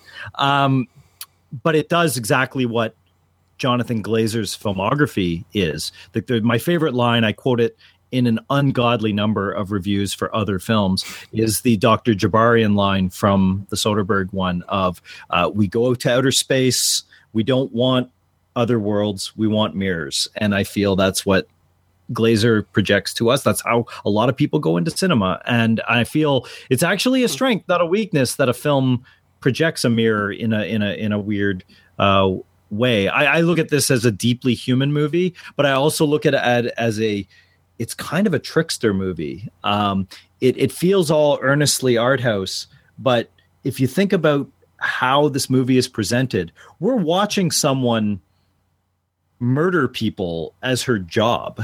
I mean, she's essentially the Nazi foot soldier at the beginning of the film. She's seducing men and murdering them. Like, clearly, we see with each progressive man that she lures, we then realize that these men are dead. Like, after this, like, it's awful. And the movie does an incredible job after showing us this horrible, utterly, is she a serial killer? Is she an alien? Whatever. And then by the end of the movie, even before the rape, you fully empathize with her. You've forgiven her all of her sins. You're like, oh, she's discovering empathy. Like, I think ultimately anyone that deeply upsets you, that does, when, you know, that people make that face when someone has done something that they can't believe, like they said something they can't believe that someone said, or they just, you know, cut someone off or slammed a door. Like, you're like, seriously, is usually the word that follows that face. That's kind of what the first act of this movie is. And then you watch her develop empathy. And then in the great sort of Machiavellian trickster move, Glazer punishes her for developing empathy when she's a fully empathic, like almost human. She's raped and set on fire. Like, she, like, it's that makes me angry still. It's it a really profound, does. It's a pretty profound message though. No, but I still think he's saying that empathy is a strength, but you have to be vigilant that the more you can feel, the more of a good person you are, the more vulnerable you are to some asshole breaking the fragility of that thing. The fragility is a masterful, marvelous thing to be able to put yourself in someone else's shoes, to be able to help someone when they fall down, which actually happens in the middle of this picture. And is one of the main steps she gets in discovering, oh, these people aren't like fucking cows. They're people. And then she becomes, by the end of the movie, she becomes the prey that she's doing at the beginning. Yeah. And it's kind of a vicious cycle that he proposes, but I think it's unwise to dwell on the negativity of the cruelty of the universe and enjoy the pockets that, like, a kind of like, I guess, in the recent Denis Villeneuve film Arrival, where Amy Adams translates the alien language through the right combination of intuition, intelligence, and empathy. It's like leaning in to solve how to talk to someone. That's exactly where I stand. Like, Arrival was like, this is how I feel and how I see the world. Whereas, like, Under the Skin, I think the part of me wants to go into that dark place of, man, humanity, it's not there anymore. It sucks. And men are awful and they prey upon women. And I believe that is the utter wrong attitude to have. And it's a classic case of getting all hung up on the negative. Yeah, there's lots of negative. Don't celebrate that 90% of movies suck. Celebrate the fact that 10% of movies are fucking awesome. Well, yeah, and that's what I try to do here. Nobody profits from dwelling on the fact that human beings do awful things to each other. But if you actively participate, you tell someone to put a coat on because it's cold out, you give them a meal, you show them some weird British jar and spoon comedy, you do something to actively improve someone's, don't fucking protest that the world is shit. Go out and do something fucking nice for someone. And that, I actually, that's my takeaway from a lot of Glazer's filmography. Learn how to spot happiness where it is, embrace it, and protect it, because it's pretty fucking fragile. But that's not the note he really leaves you on. No, it's not. And that's kind of what leaves me uneasy in a good way. I think the note I walk away from Under the Skin is not that she's killed in a horrible way or punished or raped or that misogyny is alive and well. I think it should be celebrated. We're all going to fucking die. I think we should celebrate the fact that, wow, she actually communicated. She actually learned something. She actually evolved progressed, before she died. That's pretty... She's no longer, like... The movie opens with her like stripping, like, I don't know if it's a dead version of herself or whatever. But the telling thing is not that she's taking off clothes. That's just giving you plot. The real opening of that movie is her looking at the ant when she picks up the ant and she's like, oh, I'm stripping this for my job, but what is this thing? And when you look at the aliens themselves, they look like bipedal black ants, and she's trapped in the hive in her job like those ants. The fact that she gets to break free and wander through the forest and leave the collective for a while, that's what we should be celebrating. Not that some fucking dick of a logger came and decided to not only rape her but set her on fire. I don't like to dwell on that kind of stuff. I think it's most people go through life without ever being able to empathize or sympathize with other people. That should be celebrated, not the fact that she ended horribly. Yeah, I think my feeling about who the entity, you might want to say, is at the very beginning was another alien that failed in a previous mission. Basically, she's Scarlett Johansson, what she's about to become. She is a failed alien. And right. She has the little tear going down her face because she ultimately became too human to complete the mission. And so that's why we have Scarlett Johansson. Not that she was taken when she was gathering up people in a van and she was just raped by some Scottish yahoos. I figured that's what... If she was another version of an alien that was out, she was just killed on the job. She didn't get to blossom because she just blindly kept doing her job. Anyways, you can graft on whatever you want to that, I suppose. Yeah, I think I just like, especially since we focus on the tear, I was thinking, she became like Scarlett Johansson became aware, or at least acknowledged the tear, and maybe didn't know what it was at that exact moment. And eventually she just becomes what this first alien became, and that's kind of what the cyclist is trying to prevent, and that's why he checks in on her at that one point.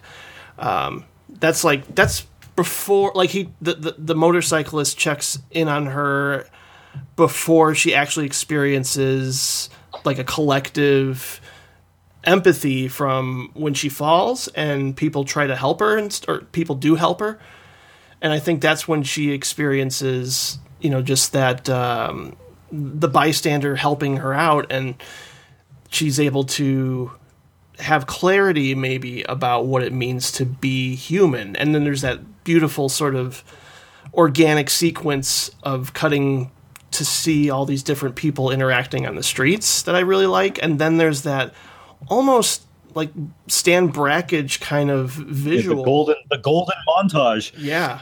I love that so that's much. Beautiful. Yeah, that's the Nicole Kidman opera scene in Under the Skin. That's her. Wow, these are all people, and they have lives, and they're living more than me. Although I think it's telling, and one thing we haven't talked about, I think this movie's mostly about shopping. Most of the movie, she's shopping for meat for the motorcyclist, right? Mm-hmm. She's in a van essentially, which is like what you move goods around in. And when she's in Glasgow and she's wandering around, like everybody's going, like she asks for directions to the convenience store. Then she asks she picks up the deformed man, and he's going to Tesco, which is another brand of convenience store.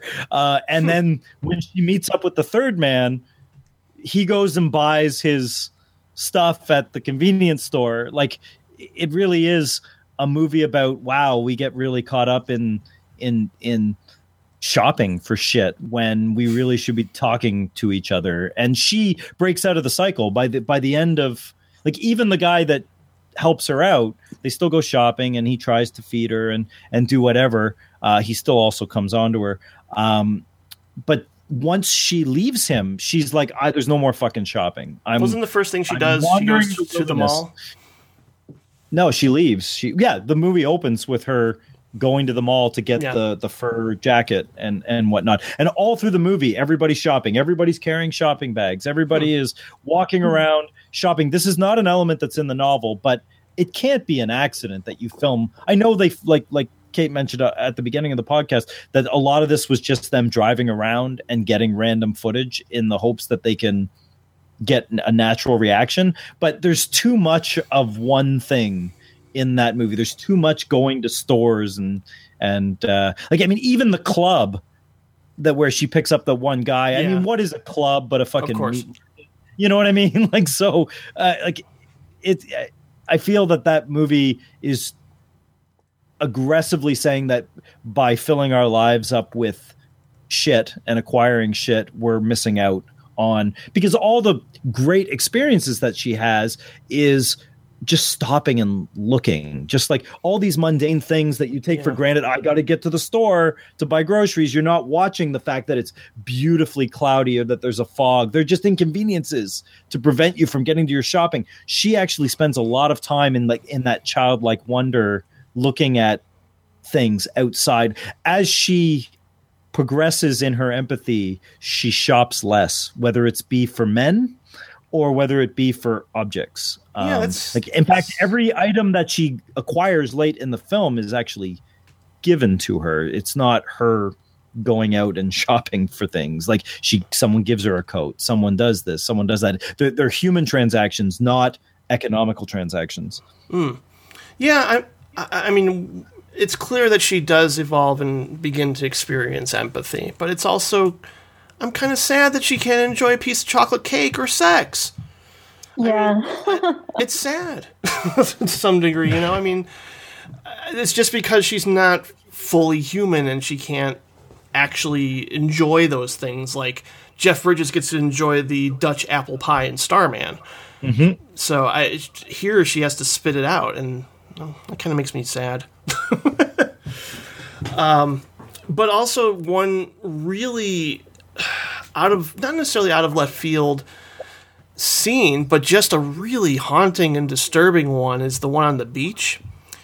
I was thinking about that one too. Yeah, Kate, what do you think? I mean, that really devastates me. Just the idea of leaving the baby behind in particular. Yeah, it's a really hard scene to watch. I'm glad we're talking about it, because you think about the part after she's developed empathy, but before that, she's very, very inhumane, or just like she's obviously not human. She just like watches with interest as the guy she's talking to goes off to save these people, and she's kind of like, why is this happening? And they all pretty much die in the process, and she's just like, well, that was interesting.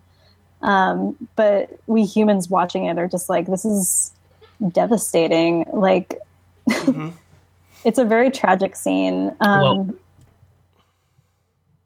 Particularly with a baby, I think we're all programmed as human beings to respond to a child in need. And I think Glazer demonstrates, because again, this is before any of her epiphanies, demonstrates just how otherworldly they are, that they just don't. So it's a little baby human there. Like, who gives a shit? They just want the guy that is untraceable. They don't want the dog. They don't want the family with the dog. They certainly don't want the baby. Although there's a scene later that contrasts that, where she hears the news report of them, and she's now, this other thing on the radio is talking about these people that died. I agree, though. I find that sequence on the beach much harder to watch than the rape of her by the lumberjack, because it's so cold, that scene on the beach. It's shot really far away. They linger on the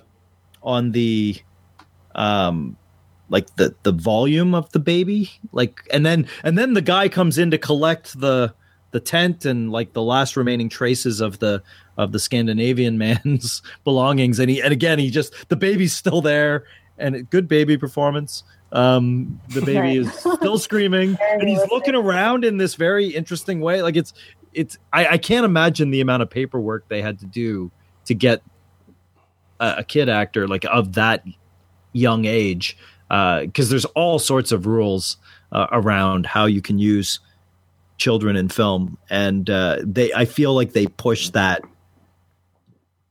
really well. I don't know what it looked like behind the scenes, but man, it's effective on screen. And I feel all of humanity is programmed to respond to a crying of a baby. I can't think of a better way to show something as being either a sociopath or alien than have it not respond to a helpless baby. It's kind of like the boulder in like, it's a pretty obvious metaphor, but obvious isn't bad. I think Glazer is a shining example that the blunt force metaphor can work if the rest of the filmmaking is really strong, and you can get away with, whereas in a lesser film, if you resort to something that obvious and you don't have the chops to pull it off in other aspects, it just feels like a blunt metaphor. I never feel like I'm being gypped with the boulder or the bathtub in Birth. Like you can't get a more obvious rebirth metaphor than a baptism or water, or the baby in this movie. I think he makes it all work. Yeah, he also. Go ahead, Kate. Those scenes are just so effective that even if they are blunt metaphors, I think they're just so emotionally involving that also makes them work. Yeah, I think in all three films he focuses on the element of water in different ways, which, I mean, clearly at the end of Birth, and even that beach scene in Under the Skin. I mean, it's obviously a go-to metaphor. I mean, the way Inherent Vice opens is we pretty much just see an empty beach side, and same with The Master. So it might be an easy go-to metaphor, but I think it means something differently in each film, more or less. You know, obviously we mentioned the bathtub, rebirth, and with Under the Skin, it really is almost like just the nature of the sea, or, you know, is just, there's no controlling it. It just happens. Well, the tide can take you. I think that's the difference, because keep in mind, there's two waters in Under the Skin. There is that weird artificial pool that she lures the men into, and that's a hyper controlled, it's glassy, everything is symmetrical, everything is contained. And then there is the raging Scottish sea, which is, I mean, the movie, after it does the whole eyeball assembly thing, the first shot you see is like a waterfall, like a rushing of water over the thing before it cuts to the guy on the motorcycle coming to collect the dead body. I firmly believe that the Irish critic Mark Cousins, I don't know if you've seen his big omnibus story of film documentary. It's 15 hours long. It's very worthwhile. But in the middle of that documentary, he says there's just something visually powerful about wind in movies. Like how many filmmakers use the swaying of trees, and it can be used as so many different ways. I would say an extension to that observation would be rushing water, which I feel, I mean, even, I don't know, maybe I'm wrong here, but even in Sexy Beast, so the pool, the pool is the center, but the he inverts it. The rushing water is when everything's under control. The heist is under control. When they kill Dawn and they're refilling the pool, that's when you see the rushing water. And so it's actually inverted in that film. So I'm not sure what that exactly means. But in Under the Skin, the rushing water definitely means chaos and not understanding. Yeah. Yeah. And much of this film was shot with a camera they actually made, I think it's called a one cam. And I think they built it because they wanted something that was small enough to hide, obviously in the van. So again, he's showing innovation that, you know, obviously going back to Orson Welles having to build cameras so you can shoot from a low angle and things like that. So I think, again, like, he really is meticulous. I mean, he could very well take 10 years. Again, I hope it's not the case, but if he does take another 10 years, it'll be well worth the wait.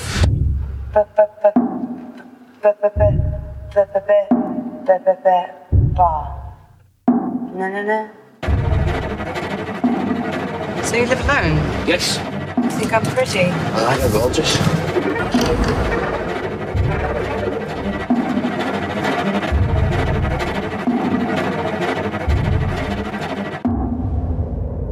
Come to me.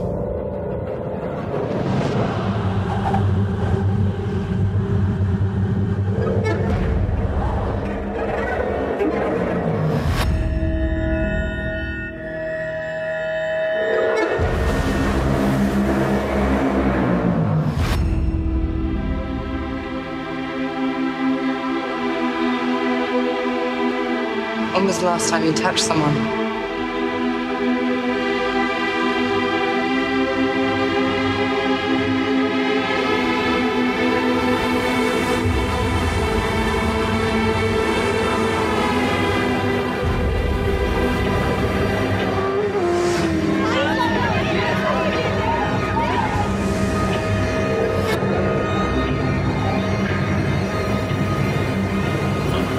I can tell you, nobody was more excited after seeing, like, after being huge fans of Sexy Beast and Birth. No one was more excited than me to be sitting in the Princess of Wales Theatre at the Toronto Film Festival for the North American, at least, premiere of Under the Skin, because I'm like, I don't care that it's been 10 years. I expect greatness. I will accept nothing less than greatness, and I fully believe that Under the Skin delivers that on a first-time viewing. And there's other things to think about as you watch it, but if your main criteria of cinema is first and foremost humanity, and second is novel, like novel not as a book, but in terms of a new way to tell humanity, a new way to look at things. Under the Skin is absolutely in the category of this is new. No one's done anything like this before. Yeah, you can think of analogs, whether it's Her or Solaris or Starman, but nothing approaches it like this. In a way, Birth is kind of stifling because it is so formal in the way it's shot and set up and executed. Under the Skin is more confident because he's like, fuck it, we're just going to go out into Glasgow and we're going to shoot a bunch of shit and it's going to work out. Like, that is serious tightrope walking when you're making a film, and you know you're contracting a fairly large movie star. I think, I don't know how much Under the Skin cost. It doesn't look terribly expensive, but that's not a problem. If you can do something new and not be beholden to money men, that's a good thing. I'm happy. I'm very happy with this. I look forward to whatever he does next. I really deeply hope that he gets to make a movie with Denis Lavant, who he's made a shit ton of TV commercials with, like Stella Artois commercials and Guinness commercials.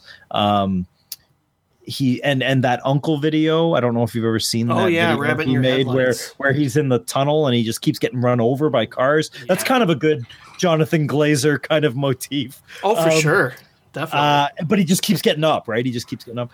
I'm like, Leos Carax did such a good job with 3 or 4 times with Lavant, culminating in Holy Motors from a few years ago. I would love to see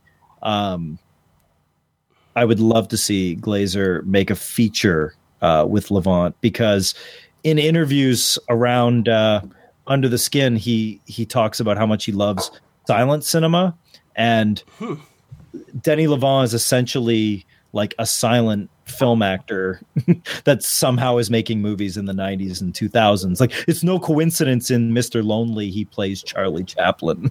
I would like to see what Glazer does with him. He has a great physical presence. Yeah, I mean, I'm very curious to see what he's going to do next, because I feel like he's got, I don't know necessarily a lot of clout as a result of Under the Skin, or if studios are going to be lining up to give him money necessarily, because he doesn't call himself a filmmaker. He's like, occasionally I make a film. I'm like, Jesus. Like, if that's you're surprising. occasionally making a film, what the hell? I'm not sure. He has nothing on the IMDb, nothing that I'm aware of that he's doing.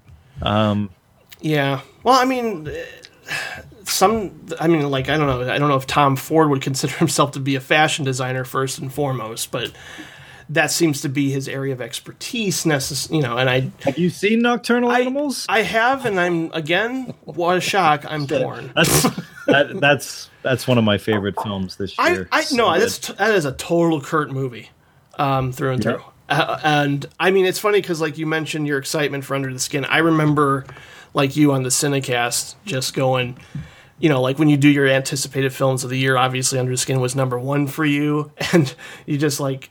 Yeah, I think I was excited for you to see Under the Skin. It's so rare that delivers. I have tons of things that I have a lot of stupid level of expectations. It is so rare that a filmmaker consistently delivers. And the one thing about Glazer is the same with Kubrick. He does a different movie every time. Yeah. He's not getting locked into a Batman fucking trilogy. Let's hope not. That'd be awful. He's not making 9 analyze this, analyze that kind of things. He is like, I am doing something totally new every time. And if it takes him 10 years, well, that's fine. And I think it also takes all of Glazer's movies 10 years before people seem to give a shit about them. I feel all of his movies take a while to age into the culture, which I think that's a sign of a good movie. It takes a while for everyone else to catch up to it. Yeah, I would hope that he would take the Denis Villeneuve route, because, I mean, that guy has been churning out some great films that sort of, I don't know if they necessarily have, they have commercial qualities, but something like Enemy, I think that film in of itself is kind of a miracle that it was made with the star, and that, people overall got to see it. Maybe more of the cinephile art house crowd got to see it and had a response to it, much like Under the Skin. I would like to see Glazer to be a little bit more active, but then again, if we wait 10 years and we get something on anywhere near the caliber of Under the Skin, that's fine. What does Jonathan Glazer's Sicario, fascist American authoritarianism, look like? Oh my God! You know what I mean? Like I feel in 15 years, Sicario is going to look like the film that anticipated Brexit, Donald Trump, and everything. Like, the attitude and execution of Sicario is pretty much bang on where we are right now. And it came out before all that shit. It was very prophetic, in the same way that Starship Troopers is one of the best 9/11 movies, even though it was made in 1997. How do you watch Starship Troopers without thinking 9/11? It's impossible. Yet that movie was made 4 years before. No, we brought that up with the Verhoeven episode for sure. So, Kate, your overall final thoughts on Glazer and looking forward to his next film, etc.? I'm definitely looking forward to his next film. A little worried he can't live up to Under the Skin, but we'll see. I'm really looking forward to going back and watching each of these, including Under the Skin, and just like waiting for them to sort of unfold. Because I do think all of these deserve multiple watches, and I know all of us know that, but to anyone listening to this, I guess, I would recommend, if you watched any of these and weren't a big fan, to go back and try it again and see what happens. I do think I'm a big fan of Jonathan Glazer for that reason, just because all of these films are almost not overwrought, that's not the right word, but they are very dense and layered, and they will just sort of keep giving. Easily labeled as pretentious on a first viewing, and then you, like you said, you dig into it a second time, and you're like, okay, let's put that aside for a minute and see what's actually working down here. And just from talking to you guys, you can sort of, these films hold up to like so many different interpretations. I feel like you don't have to go with one. They sort of have space for multiple at once competing sort of interpretations, which I think is amazing. And also a hallmark of a great filmmaker. Just the more you have to work at a film, the better it is for me. So amen to that. Yeah. And we're in the minority. I'm not backpatting or whatever, but I believe we're in the minority on that. But just because we're in the minority, there's 7 billion people on the planet. The minority is still a lot of people. Anyone listening to this podcast is probably also in that minority, right? Right. Yeah. No, I mean, that's a huge reason why I'm grateful for, first of all, the internet, and then, just what podcasting has done in creating its own vocal niche of cinephiles in of itself, and then being able to connect with different people, whether you have the same opinion or not, you're still sharing ideas, and that's something that I'll never stop doing. Whether if it's in person or on a podcast, through microphones, through Skype or Google Voice. And I think, I think Glazer is really representative of the type of filmmakers that I respond most strongly to. Like a David Lynch, or the Coen brothers, maybe a more mainstream example of that is the rewatchability and the excitement to go back and peel more layers from Hail Caesar. It's a lot better than almost everybody seems to think. That movie is. I agree with that. I really liked it. Yeah, I liked it too. It's funny because I definitely, what kind of almost brought me and Patrick together was the first conversation we had at a house show that I was hosting was about Burn After Reading, and I wasn't crazy about it on the first viewing, and he loved it on the first viewing. Yeah, I'm with Patrick on that, and that movie gets better every single viewing. No, now I love it. Yeah. But rewatches are just sometimes it's hard to rewatch a movie that you think you didn't like. It's easy to rewatch a movie that you love. I mean, it's actually challenging to say, hey, I didn't get shit, or that powerfully offended me. Right. I'm going to go back with an open mind. And I think all of Jonathan Glazer's movies want you to go back with an open mind. I think he really does want you to. All three of them want you to empathize. Not all movies want that. Some movies just want to watch the world burn. But these movies, they really do want you to say, look, put aside your prejudices or issues, at least on a second viewing, and try to put yourself, in the shoes of this gangster or this socialite or this otherworldly worker bee, and try and step out of your normal movie experience. The fact that he can even do this in the mainstream, even the quasi mainstream, that he exists, like what Kate was saying about movies that are open to so many interpretations, that's not only a great thing, it's a fucking rare thing. and lately, yeah, it's up to people in that Anton Ego in Ratatouille sense to really talk about that type of movie, because I'd hate to see those movies fade away and disappear and be replaced with Star Wars The Force Awakens, which is a giant pile of bullshit. Well, I can agree that it's pandering, but I still find it reasonably entertaining.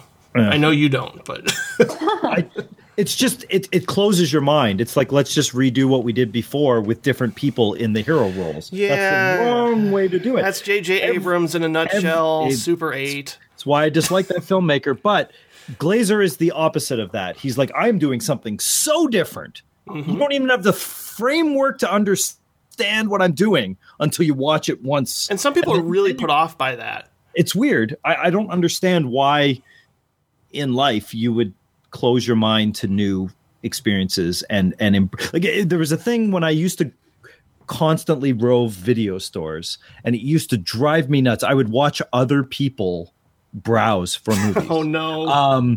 Because I'm usually just in to look through the bins, right, and get the used gems or whatever. I don't, but I would be watching other people rent, and you'd have couples, particularly couples. Like, forget about the kids thing, but couples, and the guy'd go, "Well, what about this movie? Oh, I've heard bad things about that." He puts it on the shelf, and then she picks up the movie. What about this movie? Oh, I don't even know that. I've never seen that movie before. And then she puts it back on the shelf. And then they pick up the movie that he picked up that they know, but they've heard bad things about, and they rent that. And I'm like, why wouldn't you take the chance on the one you know nothing over the one you've heard bad things about? Like, at the very least, you stand a better shot at the complete unknown than the, oh yeah, this is 40, not so great. You know what I mean? Like, but that's human psychology. You would rather be reserved the something familiar thing than take a chance on that. So I'm happy that Glazer, even if he only makes one every 10 years now, is out there. You know, film festivals, I guess, serve this poor purpose now, because it happens so rarely in the mainstream outside of like a David Fincher or a Christopher Nolan or a Kelly Reichardt. There's not a lot of filmmakers that get sizable budgets with reasonably well-known actors and are able to do somewhat different things. Yeah, no, definitely. Glazer is the anti-you've got mail. And I think we need more of that. We need more I mean, that's kind of why... I mean, I know a lot of people have a divisive reaction to Arrival, but I feel like that is the nice, happy medium. Yeah. And even to some extent, Midnight Special, although I can understand people having reservations with how that movie plays out. But for me, that also has that nice balance of let's give the audience what they want, but let's also challenge them a little bit to think about humanity as a whole and what it all means, and asking bigger questions, I guess. You know, and I think that's, I think I can respect and respond to a Kelly Reichardt or a Jeff Nichols movie with the simplicity of its storytelling just as much as what Denis Villeneuve is doing.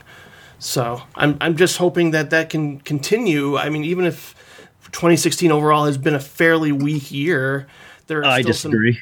I disagree. I think 2016 has been a fabulous year for movies. They just haven't been playing in the multiplex, and I would argue that it's pretty much the same for every year. I mean, there are the occasional like hyper exception, like 1999 or 2007 or 1972, but for the most part, every year is a fucking amazing year for movies. You just have to find the right movies. Like I don't know. I was making my top 10 for the end of this year, and I'm like, fuck, it's hard to boil it down to 10. Nice. I don't see that as being a major problem this year. But again, you got to do so much work to find the good films. Like everybody should do themselves a favor and find the Polish vampire musical, The Lure, and seek it out. Like and one thing that Glazer did with Under the Skin, Villeneuve is done with Arrival, and hopefully does with Blade Runner, is to make a transcendent picture in a genre package. Right. It's easy to make I say this very facetiously because I'm not a filmmaker, but it's easy to make an Amour or a Leviathan, and by Leviathan I mean the Russian one. Right. Where it's an abstruse, difficult art film. It's hard to make. I think it's harder to make something in the framework of a genre and make it fully transcend, which is why we remember so many of the, which is what Kubrick did with almost every single horror picture, period drama, youth run amok genre, almost every war film. He takes what is a normal framework and really transcends it. And I don't know where Birth fits into that, but certainly Sexy Beast and Under the Skin are comfortably within it's easy for the marketing departments to pitch those movies. It's a much harder for the audience to then get into the movie and go, shit, this is not what I thought it was going to be. And, right. It reminds me of the audience reaction to George Clooney and Solaris. Solaris is a great example of that. And I would argue that despite it being a period Polish vampire musical, The Lure completely transcends perhaps what your expectations might be of what that is. I never heard of it, so I'm gonna have to look that up. It's pretty amazing. And first time filmmaker, so this is like her Sexy Beast. So first time filmmaker, music video director, and I think one of the two lead mermaids, there's two women, is going to be in 20 years like an Isabelle Hubert or Catherine Deneuve or that's good. Juliette Binoche, like that. You can see it. Like when you watched Winter's Bone the first time and you're like, holy shit, that woman will be a movie star. Like there's no question in that film, whether you like the film or not, that you look at a certain actress and you're like, okay, I feel the same way with Elle Fanning in Super 8, a movie I hate, but she's transcended in. Somewhere, a movie I love, she's also bloody fantastic. And then The Neon Demon, which I fucking adore beyond words, and she's amazing. So, I'll stop talking now. That's okay. Any final thoughts, Kate, before we wrap up? No, not that I can think of. Has there been anything that you've seen recently that has really stood? I know you saw The Handmaiden. The Handmaiden, yeah, that's been like rocking my world ever since. I gotta see that still. Yeah, everyone should see The Handmaiden. Yeah, I know the one of the Korean actresses in that film. She might even be the lead. Is in a movie that I just saw called Right Now, Wrong Then. Oh, that's such a good movie. Oh, it's so good. Made me so happy. Do you like Hong Sang-soo as a filmmaker? I have to see more. Apparently, he's Korea's Woody Allen without the creepiness. But he makes one movie every year. It's kind of the same movie, but he has a new way of making that movie every time, and he's amazing. He's got about see more than 20 films. You should just marathon that shit. It's delightful. Great. Yeah. Well, guys. Thank you so much for being on the show once again today, and you will definitely be making return appearances each next year.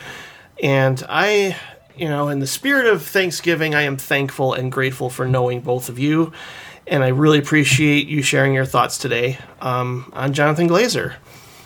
Well, I'm pretty thankful for your audience for picking Jonathan Glazer. Me too. When you said that you put out a poll, I'm like, oh boy, here we go. A poll is generally doesn't yield the response that you expect. And this, in a delightful way, I would never have expected people to pick, like on a public poll. I guess it's a testament to your core listenership that they surprised me though. If it's the Directors Club, pick a friggin' crazy auteur and run with it, eh? Right, exactly. I mean, the last time I did a listeners poll, it was Catherine Bigelow. So that's equally good, though. Who is she up against? I can't remember. That was a long time ago. I wonder if I have that like old poll in an email or something. But yeah, that's. But Bigelow is in the same thing. Bigelow always works in genre, but she does something totally like whether it's Near Dark or Zero Dark 30 or a movie without dark in the title, Point Break. She always delivers something that other people in that genre don't deliver. Like she always brings something totally different to the and project. Her take on sci-fi with Strain Days is pretty special. Yeah, it's pretty good. Yeah. So Kate, where can we read more of your work or follow you on the internets? Well, I have a Twitter. That's true. It's selective_Kate. I do write for Tiny Mixtapes. I have a couple reviews pending for them right now that should be hitting the web soon. I blog at selectiveviewing.com. Not as much as I'd like to. I should work on picking that up. But those are my main venues. So And you can follow Kate on Letterboxd as well. that's right, Letterboxd. I just got a Letterboxd. I'm always excited to see you and your partner's ratings. I'm always excited to see that, especially How Maureen. different they are. When I see Maureen giving like Synecdoche, New York 1 star, I love getting angry for a little bit. Oh, yeah. I don't like that movie either. Oh my gosh, we're gonna have to have a whole. No. I just gonna throw your advice at you, or as our friend Ryan McNeil would say, watch it again. Watch it again. All right. Mm-hmm. Yes, please. So, Kurt, any other places we can seek you out besides row3.com, of course? Yeah, that's where the podcast is, or you can watch me complain about Marvel trailers, which I'm sure you don't want to do. You can, most of my interviewing and festival writing can also be found on screenanarchy.com. And I do a lot of these micro podcasts now where we recap older shows as if they were like the way the modern world recaps things. So with Nat Almirall from Where the Long Tail Ends. So we've done Pride and Prejudice, the 1995 BBC miniseries. We've done The Prisoner, the 1960s weird sci-fi spy series, and we did I, Claudius. We like our British TV. We did I, Claudius, the 1970s British one, and so all three of those can be found at Where the Long Tail Ends. And we're doing Blackadder coming up. I'm not familiar with that one. Blackadder, it's Rowan Atkinson. Everyone seems to know Mr. Bean, but Blackadder is his historical farce that they made a season. Like they advance through history. They keep all the actors, and they kind of parody British society and narcissism and whatnot. It's a lovely British cult comedy. That's pretty much it. I have Twitter, but I don't really use it. It's at Triflick. Sometimes I mainly use it for direct messaging. So if you want to if you want to yell at me, you can do it in public or in private on Twitter. My preferred social media is Instagram. So I'm /Triflick, TRIFLIC. And you can not hear me. You can just look at my photography. That's good Instagram. Advice. That's really good advice. Don't listen to me. That's good advice. No, for sure. I mean, it's like I think nowadays Instagram is the place to go to avoid any politics as well. It is. It is a anger agnostic. I've never seen a fight break out on Instagram. I mean, I suppose the world has to deal with the Kardashians on Instagram, and that's its only sort of devil's bargain. But otherwise, Instagram's a pretty nice, happy place compared to other forms of social media. For the most part, you will get sleazy dudes commenting on female celebrity photos and being jerks. Oh yeah. Yeah, that's been so far like the only major downside I've seen, but certainly not enough to cause the kind of stir that Trump has. Thankfully. But Letterboxd seems to be. I started with Letterboxd, and then I felt I was writing so many reviews for other websites that I didn't have time to like invest the writing energy to a kind of a space that is. But it seems that I'm like everyone else I know has joined their communities inside of Letterboxd. So I feel like I'm on the outside looking in with that platform. Maybe I'll have to.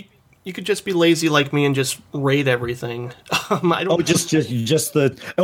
part of the reason why I bailed out of Letterboxd. I know you're not a big fan. I don't like assigning stars to anything. I just like to talk about the movies. But Letterboxd has a very good conversational. People write. Oh, sure. Like when people link to me, like, oh, you should see what this guy wrote, and they're like, wow, that is like publishable. That is fully top shelf, proper invested writing on there. So who knows? Right. I'm really impressed with the caliber of writing on Letterboxd. Yeah. And just like from random people. That's one of the things I like about it. Yeah, and that's again one of those like really positive things to celebrate, where things like the IMDb reviewing and the Rotten Tomatoes reviewing are just cesspools. But Letterboxd seems to have taken the high road, at least in the few circles I've been exposed to. I hope it stays that way. So for the next episode, it may be a whole month until I return, alongside friend and guest who was just on the last episode for Peter Bogdanovich. Mr. Bill Ackerman will be returning as we talk for probably 3 hours plus about our favorite films of 2016, as well as the year that was 2016. I'm going to be binge watching as much as I possibly can, trying to go to the theater a lot, seeing some screenings. So yeah, that's going to be a lot of fun as always. A little bummed that Patrick is not participating, but I'm getting over that. That's fine. I got to respect his choice. And Bill Ackerman is going to do a great job, as he usually does. And I'm also getting ready to launch a revised version of Pop Culture Club, my interview show. It's going to have a new name, a new look, a new site, and it's going to be better than ever, is my hope. So, and it's also a reason for me to connect with not just names like Keith Gordon or Alan Moyle, which I'm very proud of those interviews. I'm planning on interviewing friends and family and talking about what's on our minds as of late, because I think we need to stay connected, talk to each other more, and, just simply keep each other warm in the winter months. So we'll see how all that pans out. Please visit directorsclubpodcast.com. Send me an email to directorsclubpodcast@gmail.com. So there may be a bonus episode in the meantime, but if not, I want to wish you all a happy Thanksgiving, a Merry Christmas, and potentially a Happy New Year. And thanks again, Kate and Kurt, for being on the show. It was a blast. Yeah, thanks for having us. Yeah, cheers. Good afternoon, good evening, good night, and good luck.